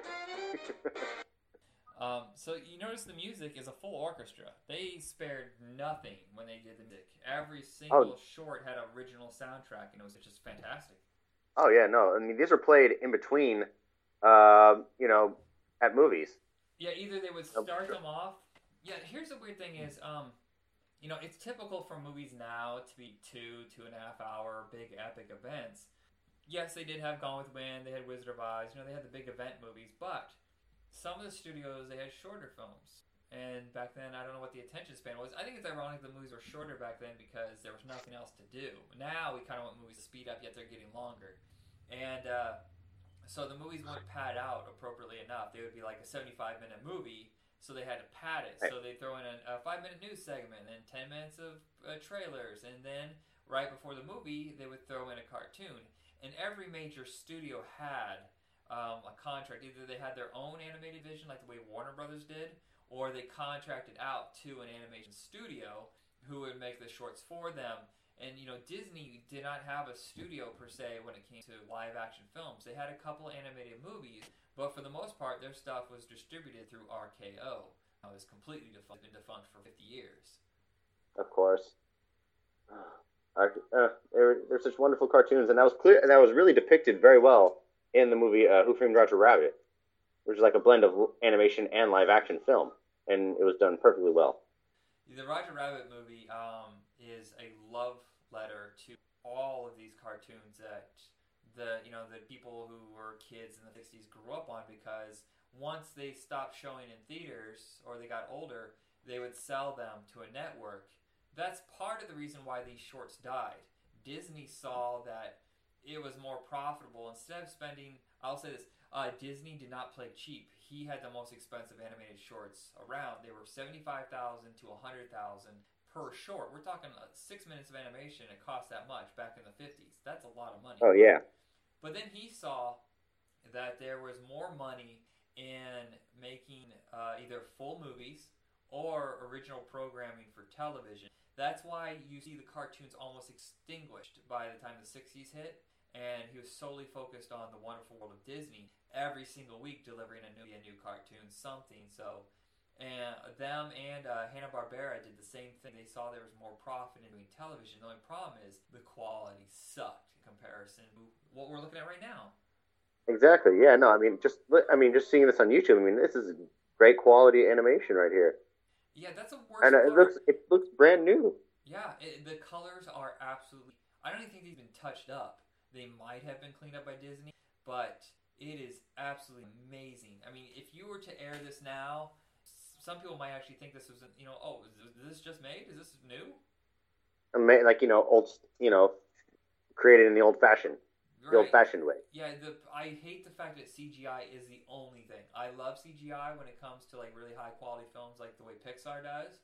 But why is it everything now? Why is there no hand-drawn animation except for cheap, low-budget Flash animation the way Archer is? I love Archer, foreign film. But it doesn't films look too. the best. What were you gonna say? Foreign films as well. They still do hand-drawn animation. This is true. The French really embrace hand-drawn animation. And thankfully, oh gosh, what was that one? It was a French film about three sisters. I can't remember what it was called. I remember there was the Triplets of Belleville. Is that the one? That's it. Okay. There we are. Okay, honestly, this cannot teach anybody how to dance at all. This is quite horrible. If I was a kid and I watched this and I tried to copy Goofy, I'd look like a big idiot. Yeah, it's weird. It says that Goofy's hat is intended to be a rumpled fedora, but looking at that hat, there's no way that's a fedora. That is, I don't know what that is. That's like a sock hat crumpled up. It's ridiculous. It's like if a top hat and a chef hat had a baby. Right. That's exactly what it would look like. And it got dropped on his head a lot. Just as Goofy, how could they? Just as Goofy was about to, swoon his woman, all of a sudden everybody comes in and just messes it up. He gets the crap kicked out of him. Oh my God, this is an unintentional mosh pit. Yeah, you know what I noticed? The girl he was dancing with was human, not dog, not Goofy dog. That's where it clicked in for me. That's where it clicked in when I was watching that episode or that short. Is when I was like, oh, I get it now. All men are dogs, and Goofy represents every man. So that's why the women are normal, and the Goofies are all dogs. Oh gosh. It's like, those men's rights activists getting all upset over the new Mad Max movie in Australia. Gosh, they should be getting mad at these old Disney cartoons. Goofy's full name is Goofus D. Dog. Goofus D. Dog.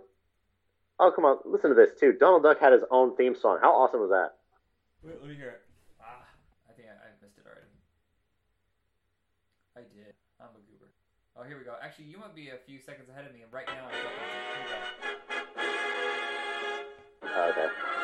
So, yeah, I'm currently at the episode 3 for breakfast, which was Donald Duck starred in it, and it guest starred Chip and Dale. One guess who never starts an argument. Yeah!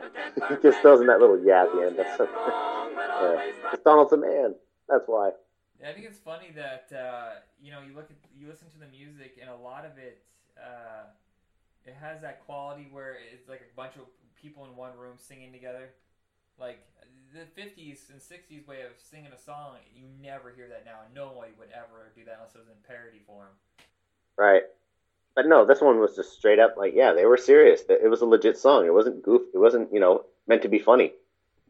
Unless you're hearing Donald Duck sing the entire thing, then yes, it is meant to be funny because it's Donald Duck. Yes. Yeah, no, Chip Go ahead. and Dale didn't have actual dialogue. They just had noises. Yeah, I think it was added later. I think they wanted them to not be confused. Do you remember the two mice that were in the Warner Brothers cartoons that always caused problems? One was kind of like it was kind of like the Honeymooner kind of. One was kind of goofy and another one was tough, and right. It was kind of like that. So I think that's why Chip and Dale didn't have voices, and I don't even know if they ever even had voices in the shorts. I don't think it was until Rescue Rangers when they started talking. That stack of pancakes looks so good right now. I really want pancakes. Dude, flapjacks really are amazing. Do you call them pancakes? Or do you call them hotcakes, flapjacks? I don't care. I just want to eat them. Yeah, so basically, if anything, I think Donald was doing them a favor. He was just roasting their chestnuts for them. But no, they won't settle for that. They just want the pancakes. They want to steal his pancakes.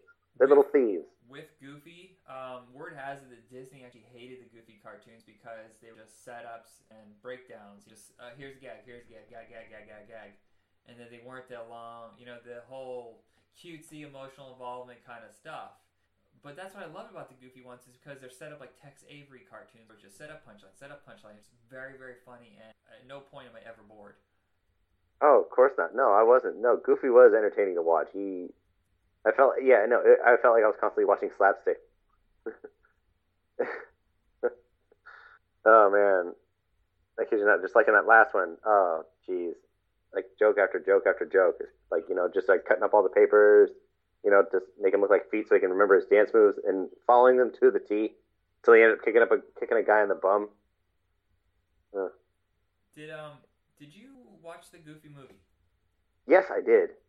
I absolutely love the first one. The second one's okay, an extremely goofy movie, but that first Goofy is so beautiful, and it's such a strong story.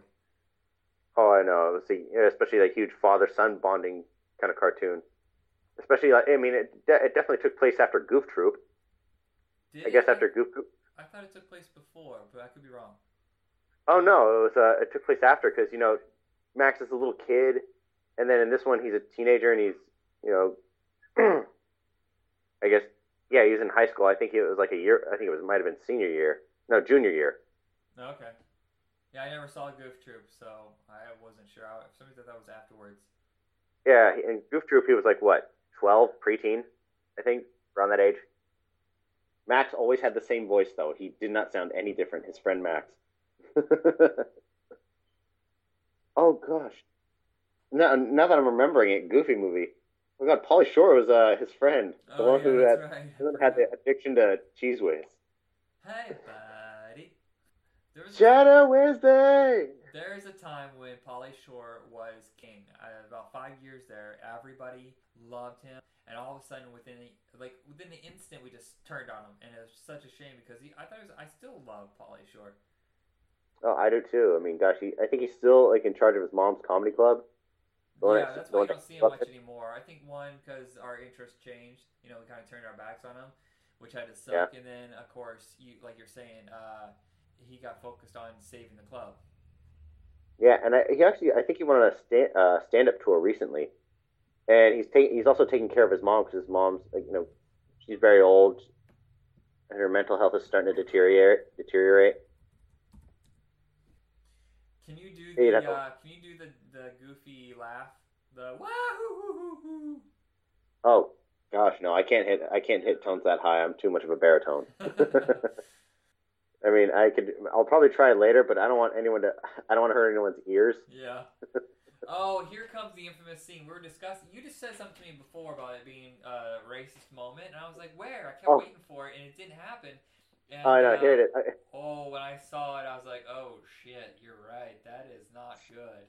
You know, I know, we have to take some of these older cartoons with a slight grain of salt. That's not an excuse for being racist, but we understand where they're coming from. These were not made now; they were made then, when we're kind of insensitive and clueless at things that were different than us. But yeah, right here. Holy crap. That and Walt Disney. Oh gosh, Walt Disney was anti-Semitic. Is he, or was that a rumor? Oh no, he was definitely anti-Semitic. Oh my gosh, there's so many. Oh jeez, this is so evil. It's so evil. Oh, Asians must hate this cartoon right now. Oh, yeah, it probably didn't go. There is stuff from that era that just makes you cringe. Like Breakfast at Tiffany's is a fantastic movie until you make you Rooney, and you're like, I am very uncomfortable right now.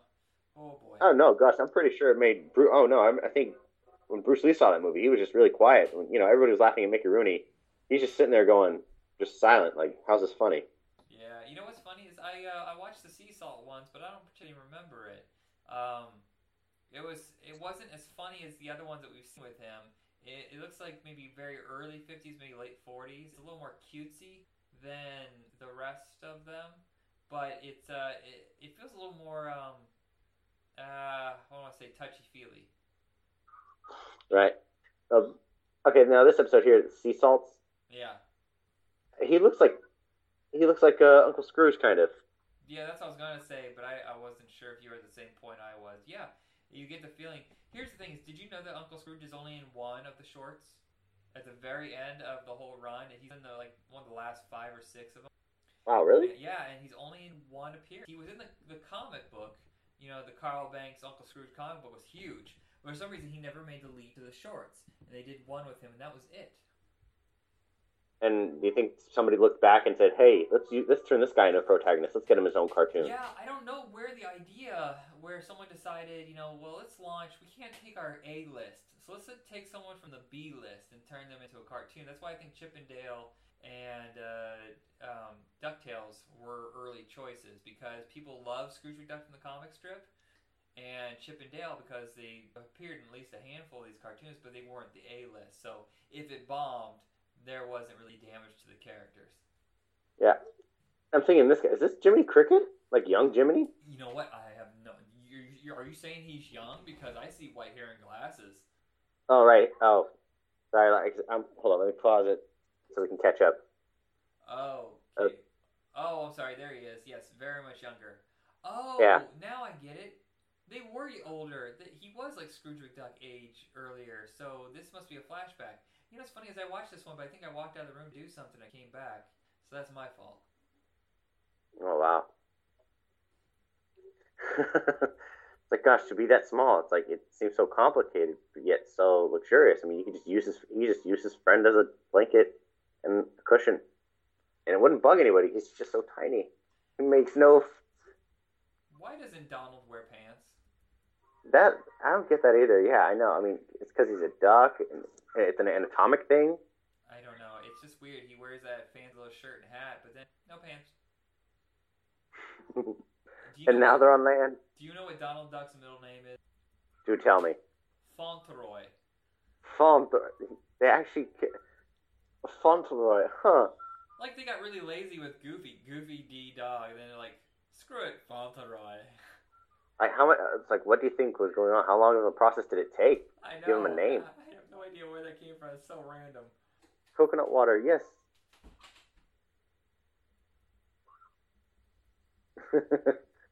What a stinker. Oh, coconut water. It's very essential. It's good for you.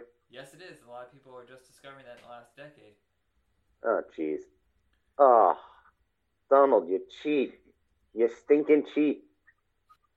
You know, the work that they've done to make Donald and Daffy so different must have been frustrating because, the essential breakdown is the fact that they're both angry.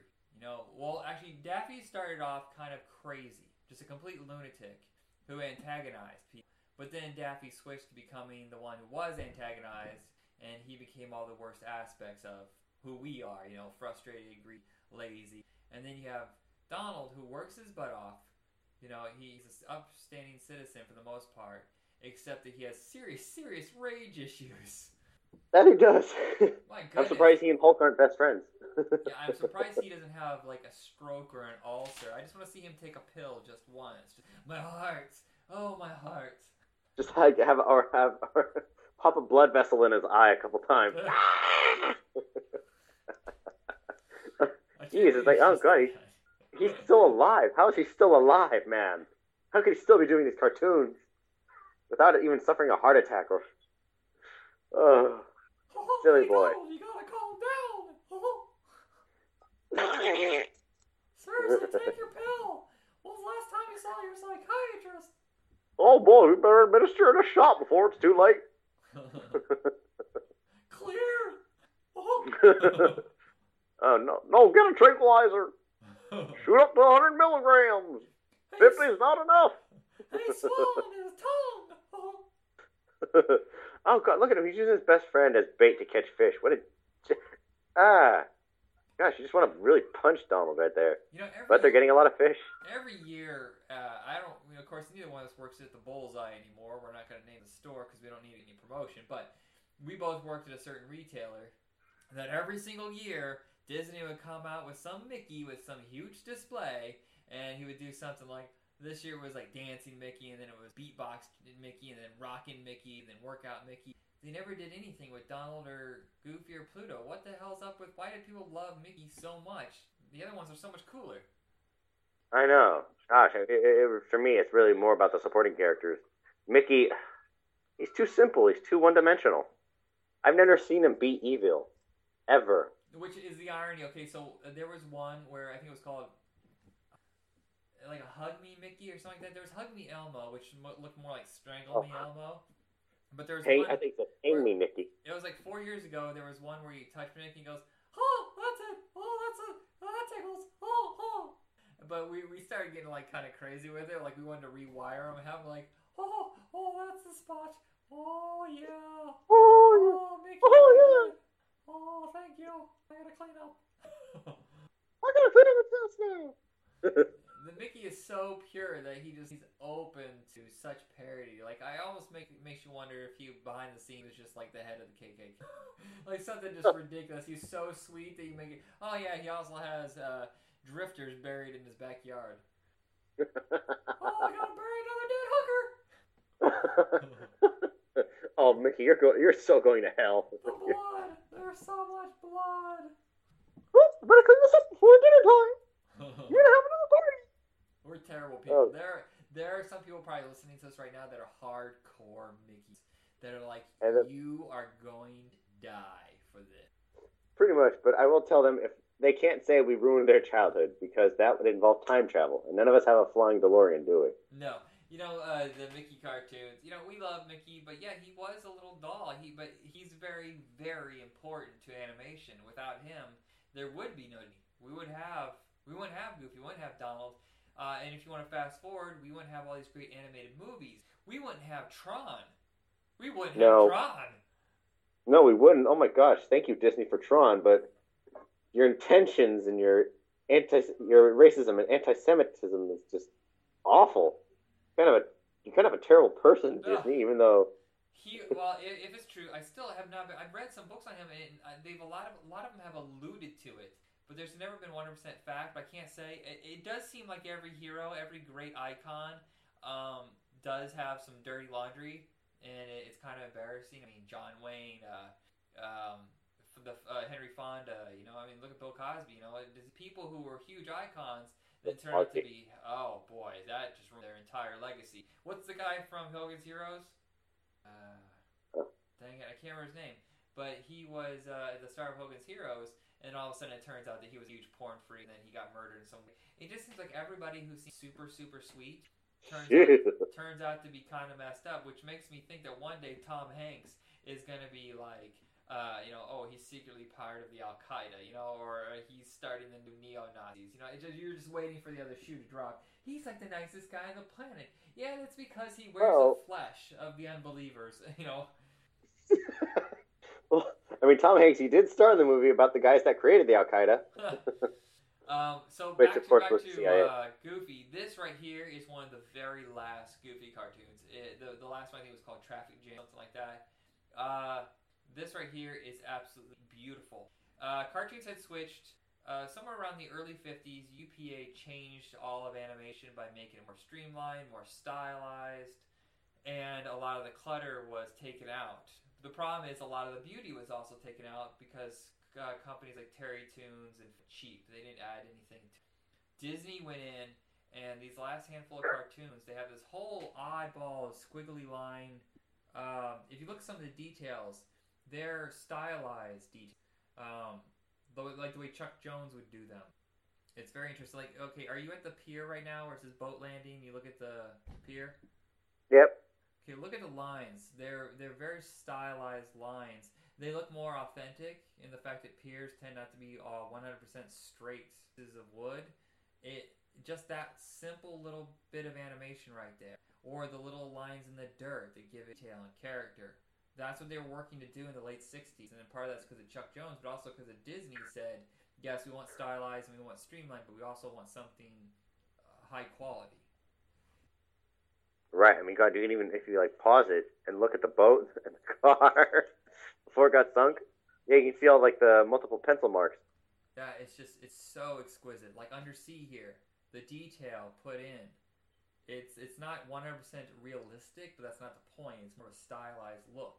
And I grew up in an era where they started airing this stuff on TV, because it left the theaters, whatever, and they started packaging it up and throwing it on TV. So I grew up in this whole era of 60s, early 70s, really great stylized cartoons.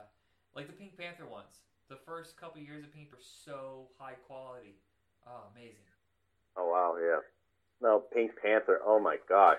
Why haven't we That talked about cartoon. Pink Panther yet, man? Well, we can get into that another time. Yeah. Wait. Yeah, no, I'm thinking this is pre-Max, this little ginger kid here. Is it Max? He's really young? Well, it's Goofy's son, but I think this is pre-Max before they even named him. Oh, okay. I think you're going to say that Yeah. Goofy lost his son. I was like, what? Oh, jeez. This is his first son before Yeah, I didn't- Max, and the first one I didn't know- died. I didn't know Disney would get that deep. Ugh. At least not at this time. Well, they did kill off Bambi's mom. What's up with the Disney Oh, yeah. cartoons killing off all the moms? Goofy apparently is a single dad. I know. I was like, wait, what happened to Max's mom? Well, they never got into that. It's like, or was he just did Goofy adopt him? It didn't seem like any female was really interested in Goofy, Maybe Pluto and Goofy were a gay couple and they adopted. and they couldn't marry at the time. It was banned. Oh, it So makes this so is a much metaphor for gay marriage. No, sense. Oh gosh, Take I'm it pretty sure deep. I'm pretty sure most people listening in Texas and Indiana would be pissed. Seriously, the hate letters coming out to us right now are so high. Just like you're gonna get bulk mail one day and it'll be like all this hatred. Oh, dude, if anything, just cut them up and recycle them. Uh, I would say burn them, but recycling's better. in the animation on this is just insane. I've never seen animation on a short this good. I love Warner Brothers and Chuck Jones and Christopher Lang. All those guys were amazing, but nothing compares to what they. Oh, especially right here with these shorts. Oh god, that octopus was a little too happy, or I guess he was a little too clingy. Yeah. You wonder why he was all alone and single. Never leave me. Together for he has Goofy Forever carved in his chest. Well, we can't really get a shot out of it, but maybe later it will. But he seems to be very helpful right now. I'm pretty sure this is what's going to get them to win the race. Oh my god, they were practically kissing right there. Do you know how many games Donald Duck has appeared in? 1, 2, 3, 4, 5, 6, 7, 8, 9, 10, 11. 11 games in the 80s and 90s alone, and then like 20 games. But it's funny, there's a game made for the Atari called Donald Duck Speedboat that was canceled. It was never released. I'm pretty sure that killed the octopus. Probably fried him up, They can serve, they can eat him. Can't let him go to waste. Jeez.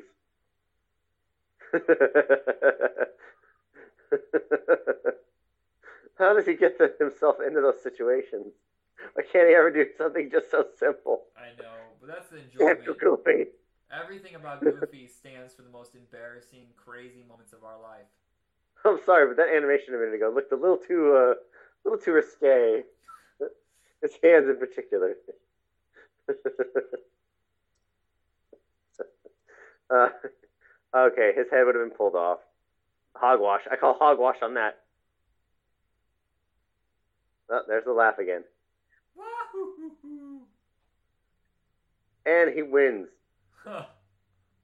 And the characterization in Goofy is so strong. I mean, just the simplest. He never really talked that much, but everything just in his face, just wonderful. We're not going to do the last cartoon. We'll just wrap it up here. Just seriously, you have to see the entire Disney catalog right now is on YouTube. I don't think legally, I don't think Disney knows it's there, but it also is insanely hard to find the shorts. They haven't done a very good job of getting them out there, whereas Warner Bros. Has at least done, I think, maybe a third of all their shorts are on TV. You can find them anywhere. The Disney ones are a little bit harder to find, which is a shame because they are absolutely exquisite. Oh, I know. And plus, I think Disney's really focused on the next Pixar film, the next Tron, and all the Marvel Studios films, too. I will say this. If you are still watching, the next one is exquisite. Lying Around is absolutely joy to watch. What we were saying, Disney's focus doesn't seem to be on their own creations. I don't get it, because their focus seems to be buying everybody else's property. They bought the Muppets. They bought, there's a company called CrossGen, because they were going to adapt that into, which never happened. They bought Pixar, they bought Marvel, they bought LucasArts, and yet for some reason they can't get their own stuff going. All they've ever had is Pirates of the Caribbean, because if you look at all their big studio movies they're spending a fortune on, they are losing their ass. Everything they've done is just lost money except for Tron Legacy. Oh, yeah, no. Oh, God. I know, Tron Legacy. And, yeah, honestly, and for them to, wait 5 years to make another sequel, yeah, that's kind of ridiculous. I mean, because Tron should have been considered a priority. Right. And they didn't focus on that for the longest time. Well, and plus, with all the Pixar movies coming out with, planes and all these little spin-offs and another Cars, I don't even know how that got so many sequels. That's ridiculous. Oh, it's because of the merchandising.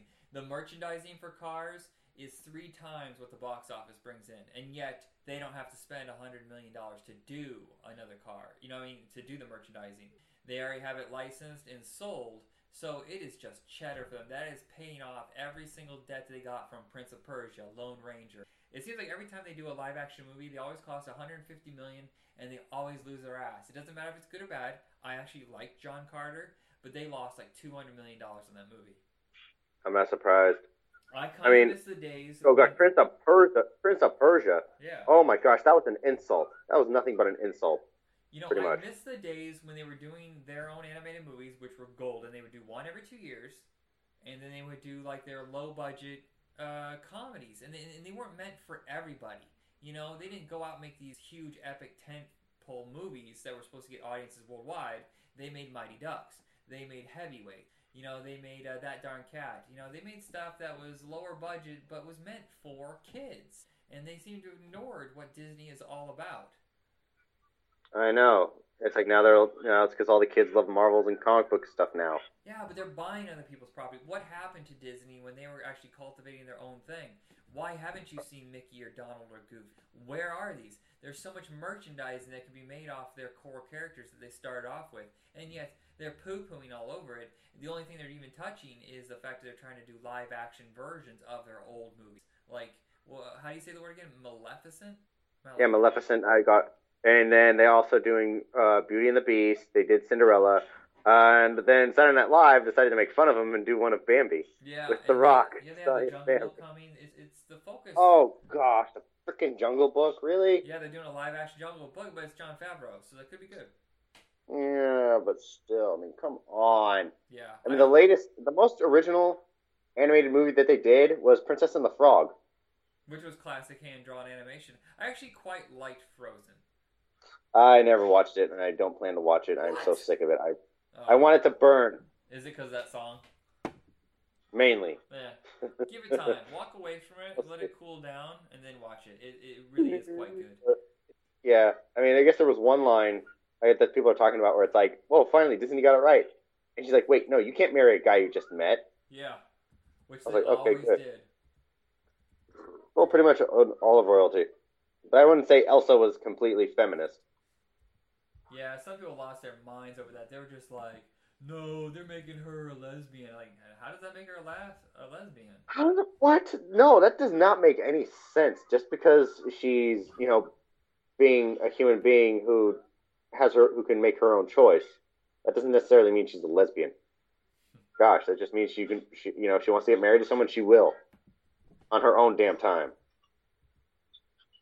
All right, so I think that's it for us here at Back in Tunes. Anything you want to say about these cartoons? I wish they would re-air these on ABC or something, especially with Walt Disney's 60th anniversary coming up. Yeah. Yeah, that, and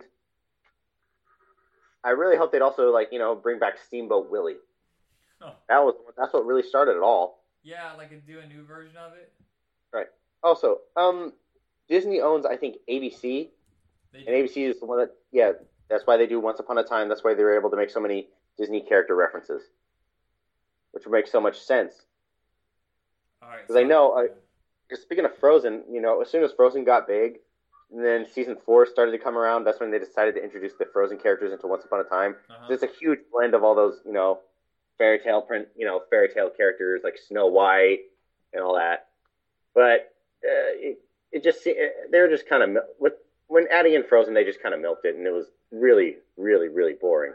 No, that's too bad. I've never seen the show, but honestly, the only reason to watch it is Robert Carlyle as Rumpelstiltskin and Lana Parrilla as the Dark Queen. All right, so I figured it'd be best for us to end the episode with Goofy yelling.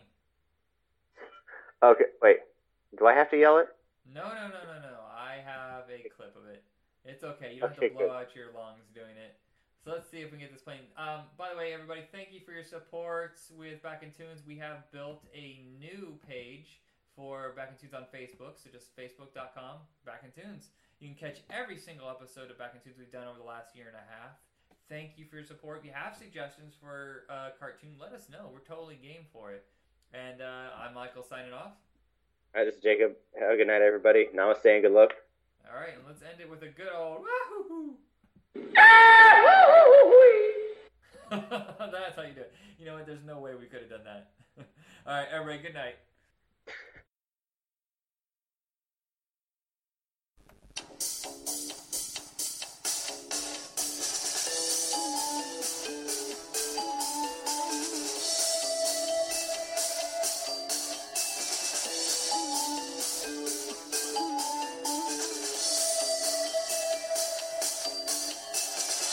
It's Back in Tunes with your animation archaeologists, Jacob and Michael.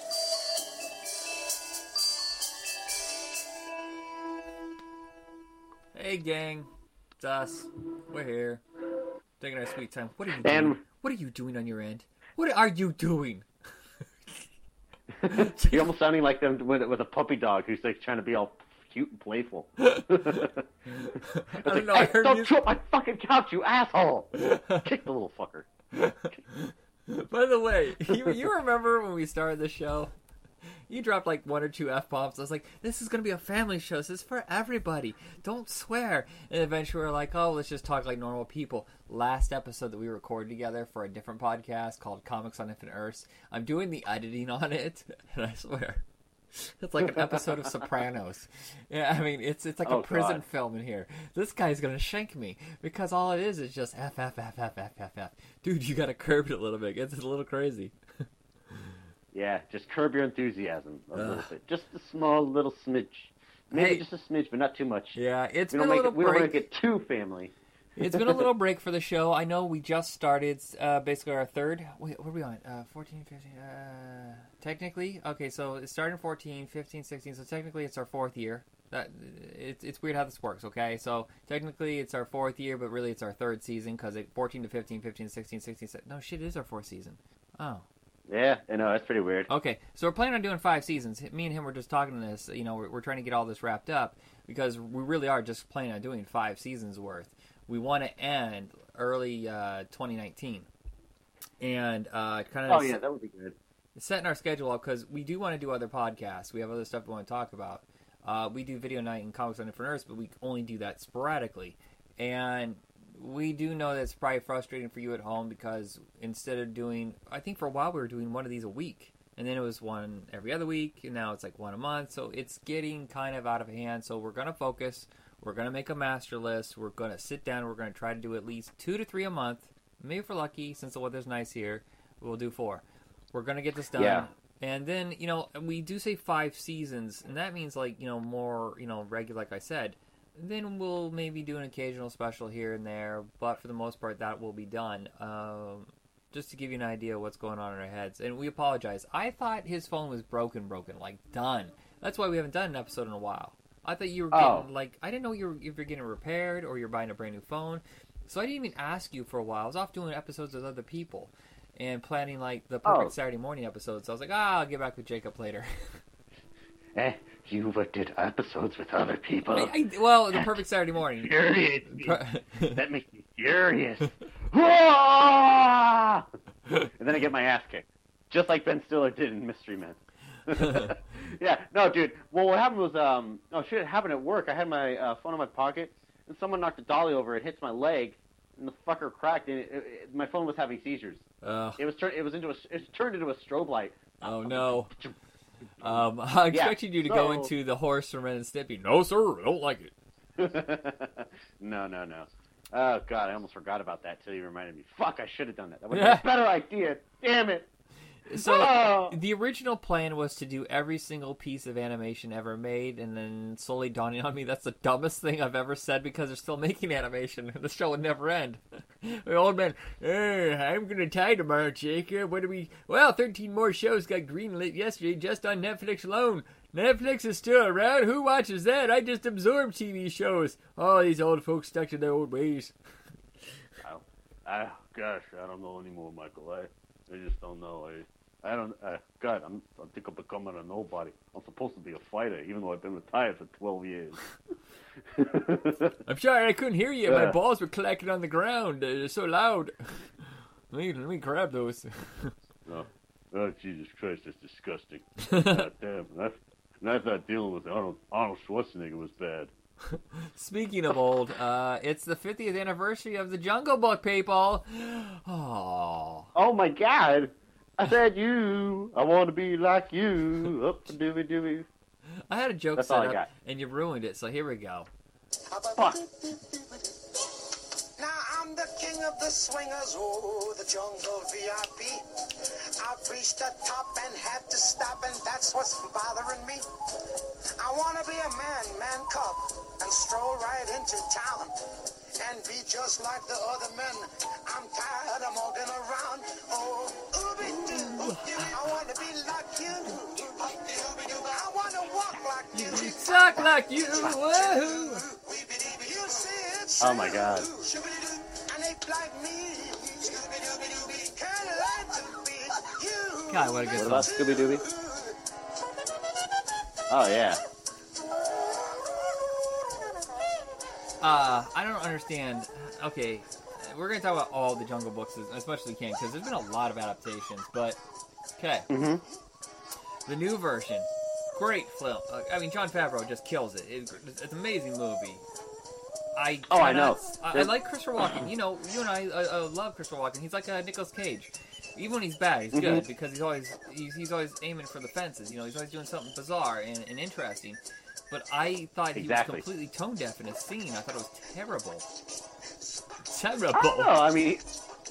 I don't know. He's pretty fucking old. Don't get me wrong, but still, I thought he killed it as King Louis. Like, hey, Mowgli, you're talking to the wrong tone there. All I asked was for a red flower, and you give me an attitude in my kingdom. Oh, I ain't having that. You little bastard. And what I did, like... I'm gonna peel your ears off like a banana. Oh, God, yeah. I'll rip you in half like a banana. I'll swallow you whole. Might be hard to digest, but hey. Do you know a game that we like to play in the jungle is ping pong, or as the Chinese like to say, ping pong. Oh, God. Hey, I'm an extinct species of orangutan. Very much so. Extinct my ass. Although it's hard to find a mate. I'm just too large. Jeez. What do you man cubs do? Artificial insemination? I might have to do something like that. Yeah, no, I've never seen one female orangutan in that movie. Animated or live action. Ugh. Yeah, me too. Oh my god. I know, I was Okay, there. It so was pretty dirty. I work retail. Hell, basically paid slaves. Yeah, we go I'm through sorry. hell every day, and one of the few joys of working in electronics, besides answering stupid questions like, no, we don't carry beta. Why would we carry beta? No, sir, 8 tracks. What? I got asked if we carried beta. I get answered. I ask, okay, sir, they haven't made VHS in 15 years. No, I saw a VHS. No, you didn't. They haven't made VHS movies. The last one was 2005. It was History of Violence. So they haven't made one since. Stop pretending you saw new movies on VHS. It didn't happen. What fucking decade are you in? And are you trying to call me stupid by saying we sell fucking VHS? No, we fucking don't. I know. I swear. Yeah. One of these days, you should go off like John Belushi does on fucking Weekend Update. Okay, And I send kid that you live. not. This is Freaking- what happened the other day. Okay, we have a very old clientele. This is a retirement town on the coast. And it's different. California God. coast, Oregon coast, two wildly different things. California coast, hip, hot, cool, great, beautiful people in bikinis and swimwear and cool new ideas. Here, you come here to die and kill things. This is a lot of rednecks and then their guns. And old people are just like, hey, I'm done. I'm just fucking done. This town smells like beer, cigarettes, and piss. It's I'm slowly slipping into senility. Yeah. So here's the thing: And I'm is giving little children the middle finger for Yeah. no apparent reason. they're afraid of technology. They're always every day I hear the same fucking jokes. It's always I don't have a smartphone. I have a dumb phone. Oh, that didn't scan. I suppose it's free. Yes, sir. Yeah, that's how Shut retail up. works. That's how our store works. In fact, I think you hate should. that joke. I think you should have to pay an extra fee if you say that joke. I would. Shit, in Yeah. Oregon they could use that. Working hard or hardly working? My foot's working hardly way to your ass. Going right up your butt. No, but I get questions like, okay, so I got this really crazy one where it was, hey, you guys carry CDs? We do, only a little bit. We just have a small displayer. We stopped carrying CDs last year because they don't sell. I know. Everybody's pretty much limiting how many CDs they carry because everybody goes digital now, either bootleg or they're signing up for like a service, Shazam, whatever, or you pay $9 a month. I mean, it makes sense. It's like or a Spotify and Pandora. yeah. It's like a lending library. It makes sense. You get to try out CDs for nothing, or almost nothing. And so I show her the little displayer. We have about 15 CDs. None are new. They're all like greatest hits collections and stuff like that. It's for our town, this store. It's what sells. New stuff gets stolen, so we don't carry new stuff anymore. So we just carry like cheap, like $9, greatest hits collection, $7, stuff like that. And somebody was looking for the Jungle Book soundtrack. What's that? Was somebody looking for the Jungle Book soundtrack? No. It's just like they're just looking for music because it's a tourist town. Oh crap! Music's playing in the background. Oh god, damn it! That's my well, fault. it's a good song. Fuck it. No, it was just a scene from Jungle Book. I was YouTubing it. Oh, okay. So, sorry to get off the point here with Jungle Book. I gotta tell you this real quick, though.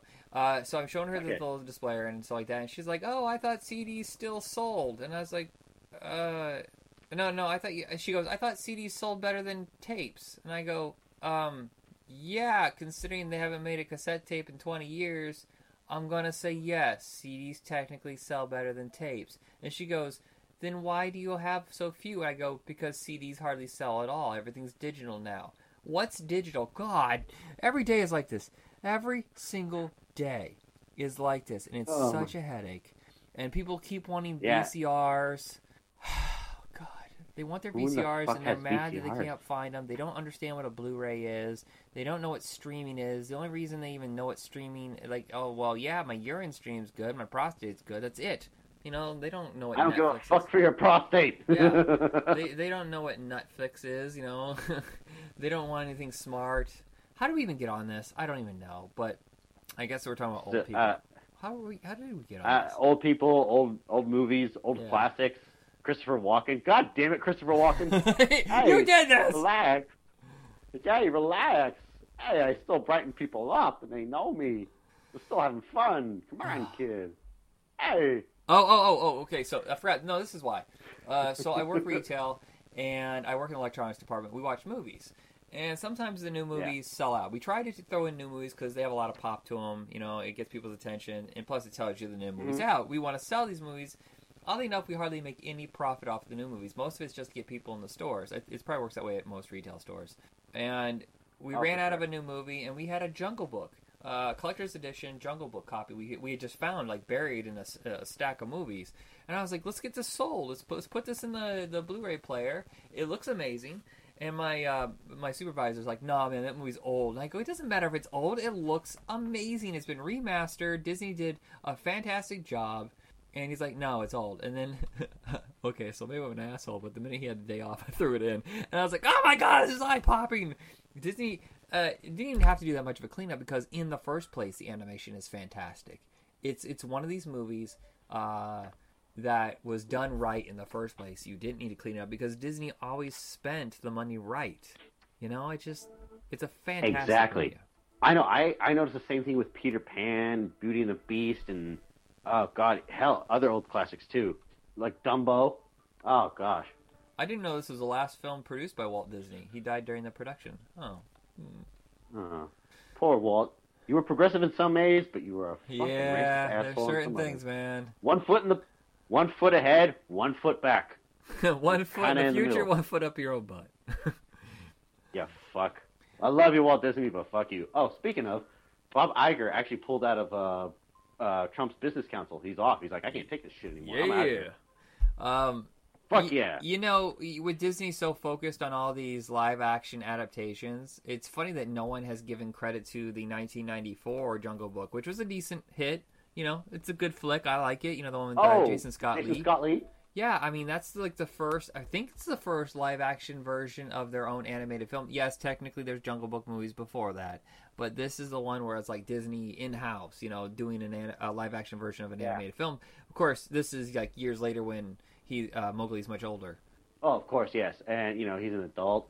Because I was always used to him as a kid, as an actual kid, in most stories. I've seen, like, you know, straight-to-video sequels and whatnot, and, like, little spin-offs, but I not only saw the Walt Disney Classic and the one with Jason Scott Lee, but I watched this animated one that was on HBO. It's very different, a different production company, and definitely much more mature and a little more in-depth with character. Huh. So I And know it's where Mowgli was growing up. there is one called The Second Jungle Book, was actually shot in India with Billy Campbell and Roddy McDowall, which it's strange that it's called The Second Jungle Book because there is a second Jungle Book, but it's confusing. There is a second Jungle Book. Rudyard Kipling wrote it, but the movie called The Second Jungle Book is only the first Jungle Book. It's like, you know, where there's the Fright Night 2 in 2011, 2013, but it's actually the first one yet again. It's so frustrating because so the second Jungle Book with Billy Campbell and Roddy McDowall is really just Jungle Book all over again. The 1994, what the hell? The 1994 Jungle Book opened up, I think, against Street Fighter with Van Damme. I chose to see Street Fighter. Of course they won. I regret that. I wish I had seen Jungle Book instead, because Street Fighter, except for Raul Julia, is a big bag of shit. Yeah, Raul Julia was the only redeeming thing about it. Yeah. And maybe Mean No End, but that's about everything else was just complete garbage. Like, what the fuck were they thinking? I'm losing you. You went robotic on me, Max Headroom. Okay, am I good now? Yeah, you're good. I think that was on my end, though. Okay, cool. Okay. Here's funny. Max Headroom. So I've been listening to this podcast called Chewing It with the guys from Super Troopers, you know, Broken Lizard. And they were talking about when they were kids in middle school, the Jay Shankar, I'm not going to say his name right. Jay Shankar Sekhar. Thank you. When he was a kid, he auditioned for the Jungle Book. And he says he was the only actual Indian in the room auditioning for Mowgli. And he was like, what the hell is this? And he didn't get the part. How fucked up is that? I mean, I thought the kid that did play Mowgli at the beginning was Indian, but I was wrong. I don't know. I guess. Yeah. But of course, you know, I'm trying to think. Jay must have been about maybe it wasn't middle school, maybe it was high school, but Jason Scott Lee at that time, I think, was about 27, 28. So he's a little bit older Yeah, than you would he's 50. expect, but he looks young for his age, so, you know. Yeah, he does. Still, no, he played off pretty well and he was very physically fit. But yeah, that was pretty strange to cast Mowgli Asian. I'm like, God, Hollywood. I guess he just had huge success from the Bruce Lee movie, so they wanted him to be. They thought it would generate more of an audience. Well, Hollywood has always had that, well, for a chunk, and they may still have a little bit of it. Hollywood has that weird thing where if you're tan, you can kind of be different things. Oh, Lou Diamond Phillips is like the king of that. Oh, well, in this movie you're Native American. This one you're Mexican. This one you're Asian. This one you're from Thailand. This one you're from India. I mean, they do this with actors. They'll just like, well, you're tan. You could be 9,000 other things. Yeah, it's like, oh, you're a Mexican, but you're going to play a Puerto Rican, or vice versa. Yeah, you're going to be an Eskimo except today. Well, actually, in the Get Down, casting Jimmy Smith was smart because Jimmy Smith is Puerto Rican. I can't believe they canceled the Get Down because of Baz Luhrmann couldn't commit to it. I'm like, there's other people you could hire, right? Unless it was in the contract that Baz Luhrmann was, required to be a part of it. I was like, there's other people. People quit shows all the time because they can't commit. Why? What is that? That's stupid. God damn it. Okay. Damn you, Baz Luhrmann. I haven't even seen part 2 yet. Jungle Book, Phil Harris, Sebastian Yeah. Cabot, George Sanders, Louis Prima, excellent voice work. Oddly enough, they were still kind of celebrities at the time. Not the way this new movie is, but I love Louis Prima. I think probably his most well-known song is Just a Gigolo. Pennies from Heaven is fantastic. And then he comes in this and does I Want to Be Like You. I want to be like, we just played it earlier. I don't know why I'm doing this. Songs by the Sherman Brothers. Did you see the movie about Mary Poppins, the one with Tom Hanks, Saving Mr. Banks? Yes, I did. They had the Sherman Brothers in that. Yeah, no, they're the ones who were like making the music. I think B.J. Novak played one of them. Yep. If I'm correct. I can't remember who the other one was. Yeah. Oh wow. No, those ones. What's that? Now, as far as it goes for all of Walt Disney's animated movies, like were they the ones doing all the music? They did quite a bit. I don't think they did all of them. I'm looking at this real quick. The movie cost $4 million. Yes, I know that's a lot of money back then, but it's just kind of funny to think about that now. There's episodes of TV that cost more than that. You're like, wow, something that beautiful, $4 million? Wow. Well, it was well spent and well worth it because it made quite a bit of fucking money. Yeah, at the time only $23 million, but if you look at all the DVD, the Blu-ray, and the re-releases, Disney was smart back in the day. They didn't have video to exploit. They didn't have TV, so they would just release them. I think the rule was every 7 years. They would let it play for a year, pull it, release it again 7 years later, and it got so much life. I remember seeing Pinocchio, I think in 83 or 84, and I was like, not realizing it was like the 15th time they had released the movie, and they had milked it. That's how Disney stayed in business, because almost all of their movies, I think like the first 3 or 4 movies had lost money, and he was always like living from paycheck to paycheck, like barely keeping the studio alive. And it wasn't until like the 50s and 60s with the TV, in the park is when he really started to churn revenue. Oh yeah, he did. I know. I think pretty much the park is what funded his movies too. I mean, building Walt Disney Studios right next to a theme park where everybody could go and just get in touch with their inner child. Oh. He was a smart businessman, but God, was he a prick. But no, I mean, I kind of noticed that, like especially with whenever they release a DVD, and then Blu-ray comes out, it's released on Blu-ray. Honestly, again, with the Blu-ray release, everything just sounds and looks so perfect and spot on. It's again, the quality is still just as amazing.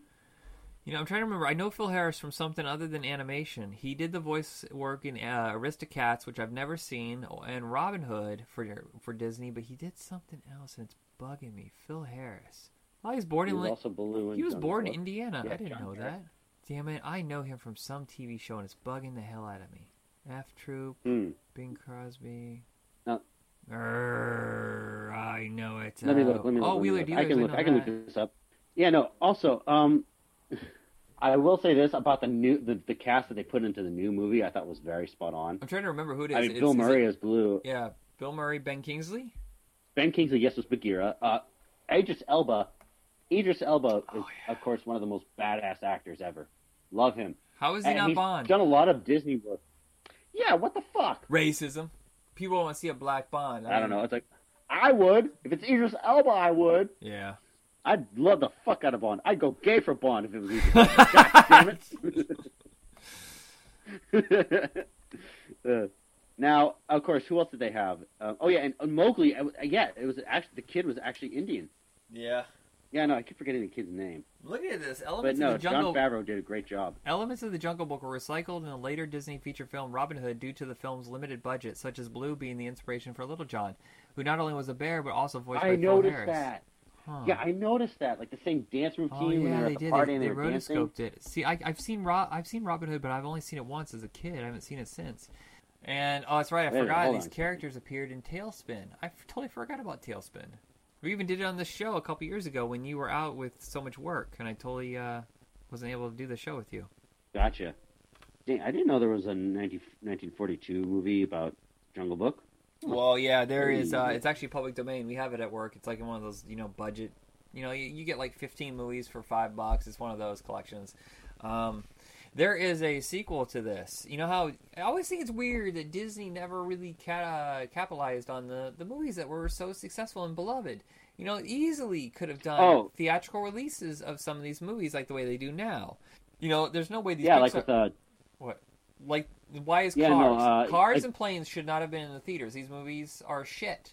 And yet they keep getting sequels in the theaters. And yet you look at Aladdin, Jungle Book, Lion King, Little Mermaid. They're all getting these sequels, but they're going straight to video. Why? I don't understand. The second Jungle Book, it is cheaper animation, but the songs are great. The story's fine. I actually quite enjoyed it. I know. Oh yeah, even with the with the second Jungle Book with Haley Joel Osment and John Goodman, I've only seen like bits and pieces of that.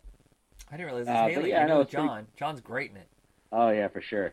Haley Joel Osment was Mowgli, but as far as it goes for sequels to animated classics, they had a Return to Neverland for Peter Pan. I remember that getting a theatrical release. Yeah, that I And did. again, I thought I thought that was like definitely just as fun and exciting, and it also gave a little more depth in the Neverland.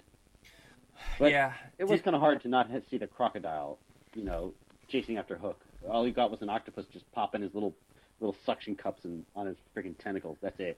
It's That's funny it. looking at Disney. They were so extremely careful with their movies for so long. They would do like these very low budget TV movies for like $500,000, and then they would do the theatrical releases for like $3-4 million, and they would always do well. And then all of a sudden in the 70s, they decided we got to go big. We got to start spending more money. They started doing the Black Hole, Condor Man, Black Crystal, not Black Crystal, Black Cauldron. Dark Crystal. But no, Star Crystal's a shitty space movie. It's Black Cauldron, Tron and stuff like that. And they're spending tons and tons of money, and most of these movies were not successful. Tron is much loved now, but at the time it barely made its money back, and they almost went out of business. Then TV saved them again. They started focusing more on low budget TV movies for like $1 million, and they started doing Gummy Bears, and then animation started to revive, and of course Little Mermaid blew up, and then all of a sudden everything lined up. And then you look, and then there was that build. In the 90s, they're still doing low budget movies, like Heavyweights and The Mighty Ducks and stuff like that. And it's building and building and building. You look at it right now, and you're like, holy crap! Every single movie they do for the theater is like $150 million minimum. They're massive box office, and all of them are critically loved, except Pirates of the Caribbean, which make crap tons of money, even by Disney standards. It's kind of low, but.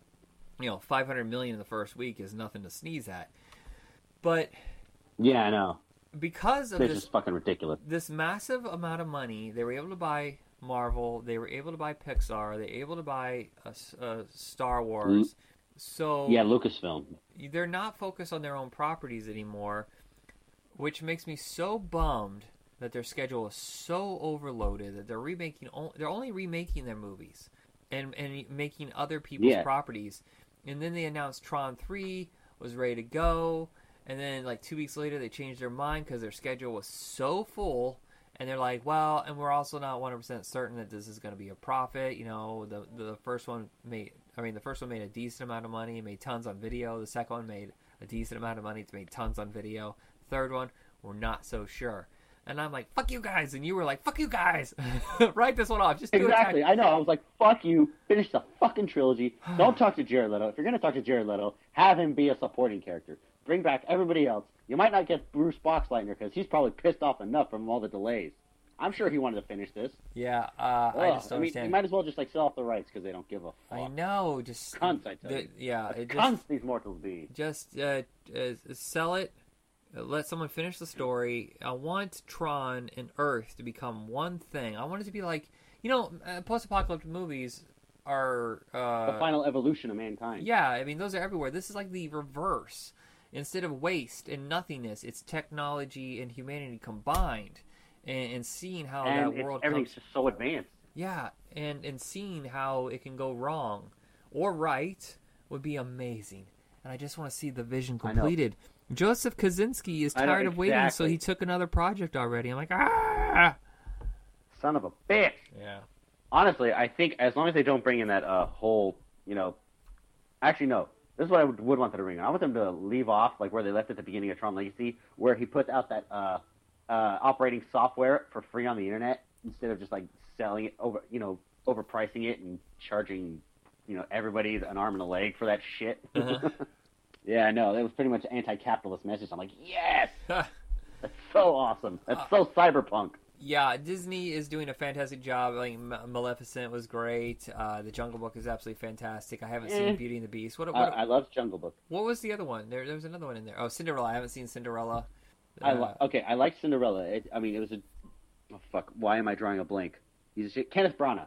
Kenneth Branagh did it, and it had... Fuck! No, what was his name? Washaka, whatever. He was from Game of Thrones. He played Robb Stark. I don't know. I watched Game of Thrones for one season, and I was like, oh, if I want this, I'll just go watch porn.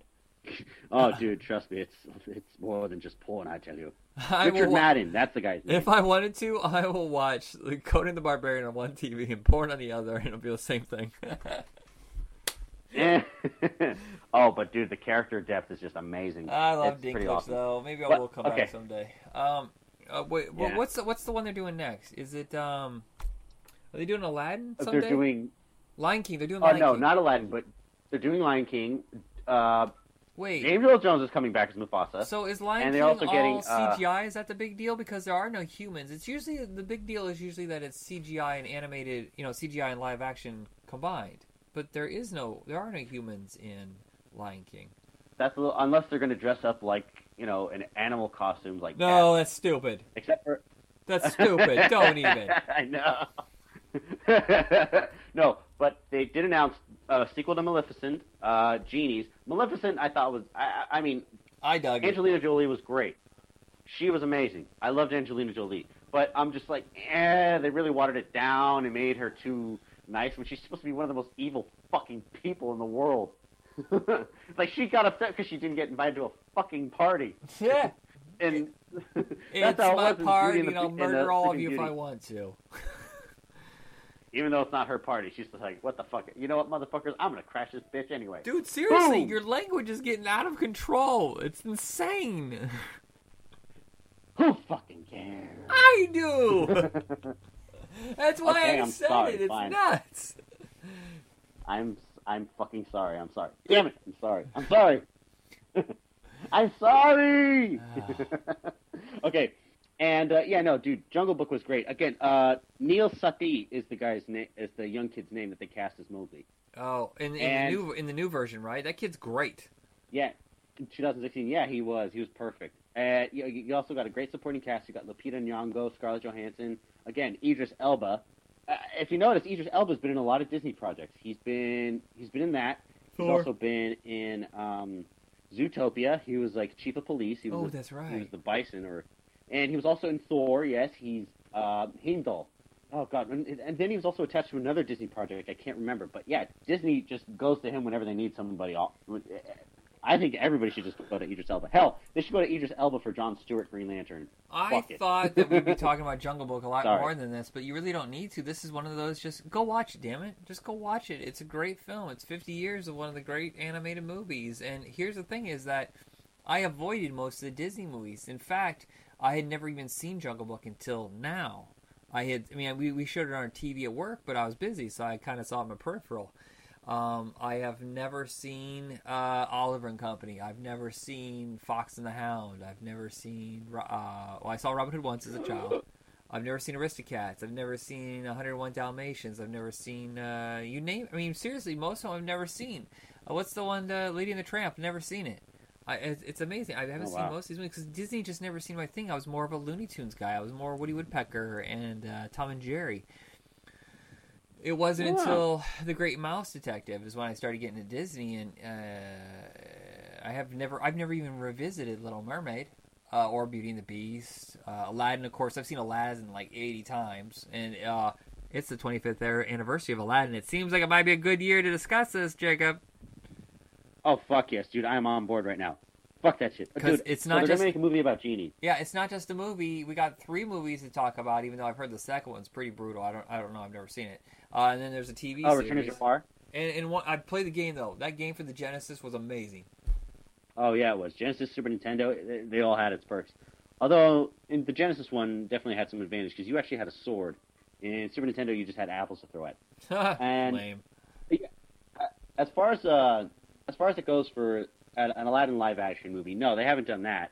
But, again, they're doing genies. It's a prequel. It's going to be about the genies. Okay. But you have to get someone very funny and charismatic. We also discussed one other movie. It is the 40th anniversary of The Rescuers. I don't know if we'll get to that this year. We're kind of looking at our list. Also, it's the 30th anniversary of the Chipmunk movie. We've never discussed any of the Chipmunks. That's like a whole episode of just talking about all the live-action Chipmunk movies, the TV series, the 87 movie. I know people who hate the live-action movies. They're not good, but I am a sucker for them. I don't know why. I think it's because they're so damn cute, and the voice work is so great. And Jason Lee, who doesn't love Jason Lee? He's great. I do. God damn, that guy should be getting a lot more recognition than he did. He should have been Fletch. He should have been Fletch. Exactly. He should have been the next Fletch. God damn it. Who was supposed to be the next Fletch anyway? I don't know. It changes every week. I don't know who it is now. I think it's supposed to be... Who's the guy in Horrible Jason Sudeikis. It's Jason Sudeikis is attached at the moment. He's great. I would love him as Fletch. Oh yeah, no, and he's a Saturday Night Live alumni, the formula's still there. Okay, everybody, check us out on Facebook under Back in Tunes. We'll try to come back as soon as possible with another episode. We got a few others to clean up on other shows first, but then we're going to try to stay consistent for the rest of the year. Jacob, send us out. Okay, but let me say this first. I'll try to stop swearing. All right. I mean, you don't have to. I mean, I still swear. But good gravy, the last 2 episodes, it's like supernova swearing. It's like, I'm sorry, it's been a while, and I got too excited. Okay. All right, everybody, namaste and good luck. All right. Get ready to blast off. You know what you were turning me into? I'm sorry, I just ruined the end, but you were like a little, like a condensed version, it'll make sense. This joke will make sense in a second. You're like a condensed version of Joe Pesci. You're like a little condensed version of Joe Pesci from Casino. Like, instead of a whole 2.5 hours, it's like you're condensing him into like 20 minutes. Like, what do you mean? Fucking, stop, fucking. And what the fuck? Yeah. What the fuck are you doing on TV anyhow? You only exist out here because of me. All right, everybody, let's try and end a little bit PG. So with bare necessities. The simple bare necessities. Forget about your worries and your strife. I mean, bare necessities are Mother Nature's recipes that bring the bare necessities of life. Wherever I wander, wherever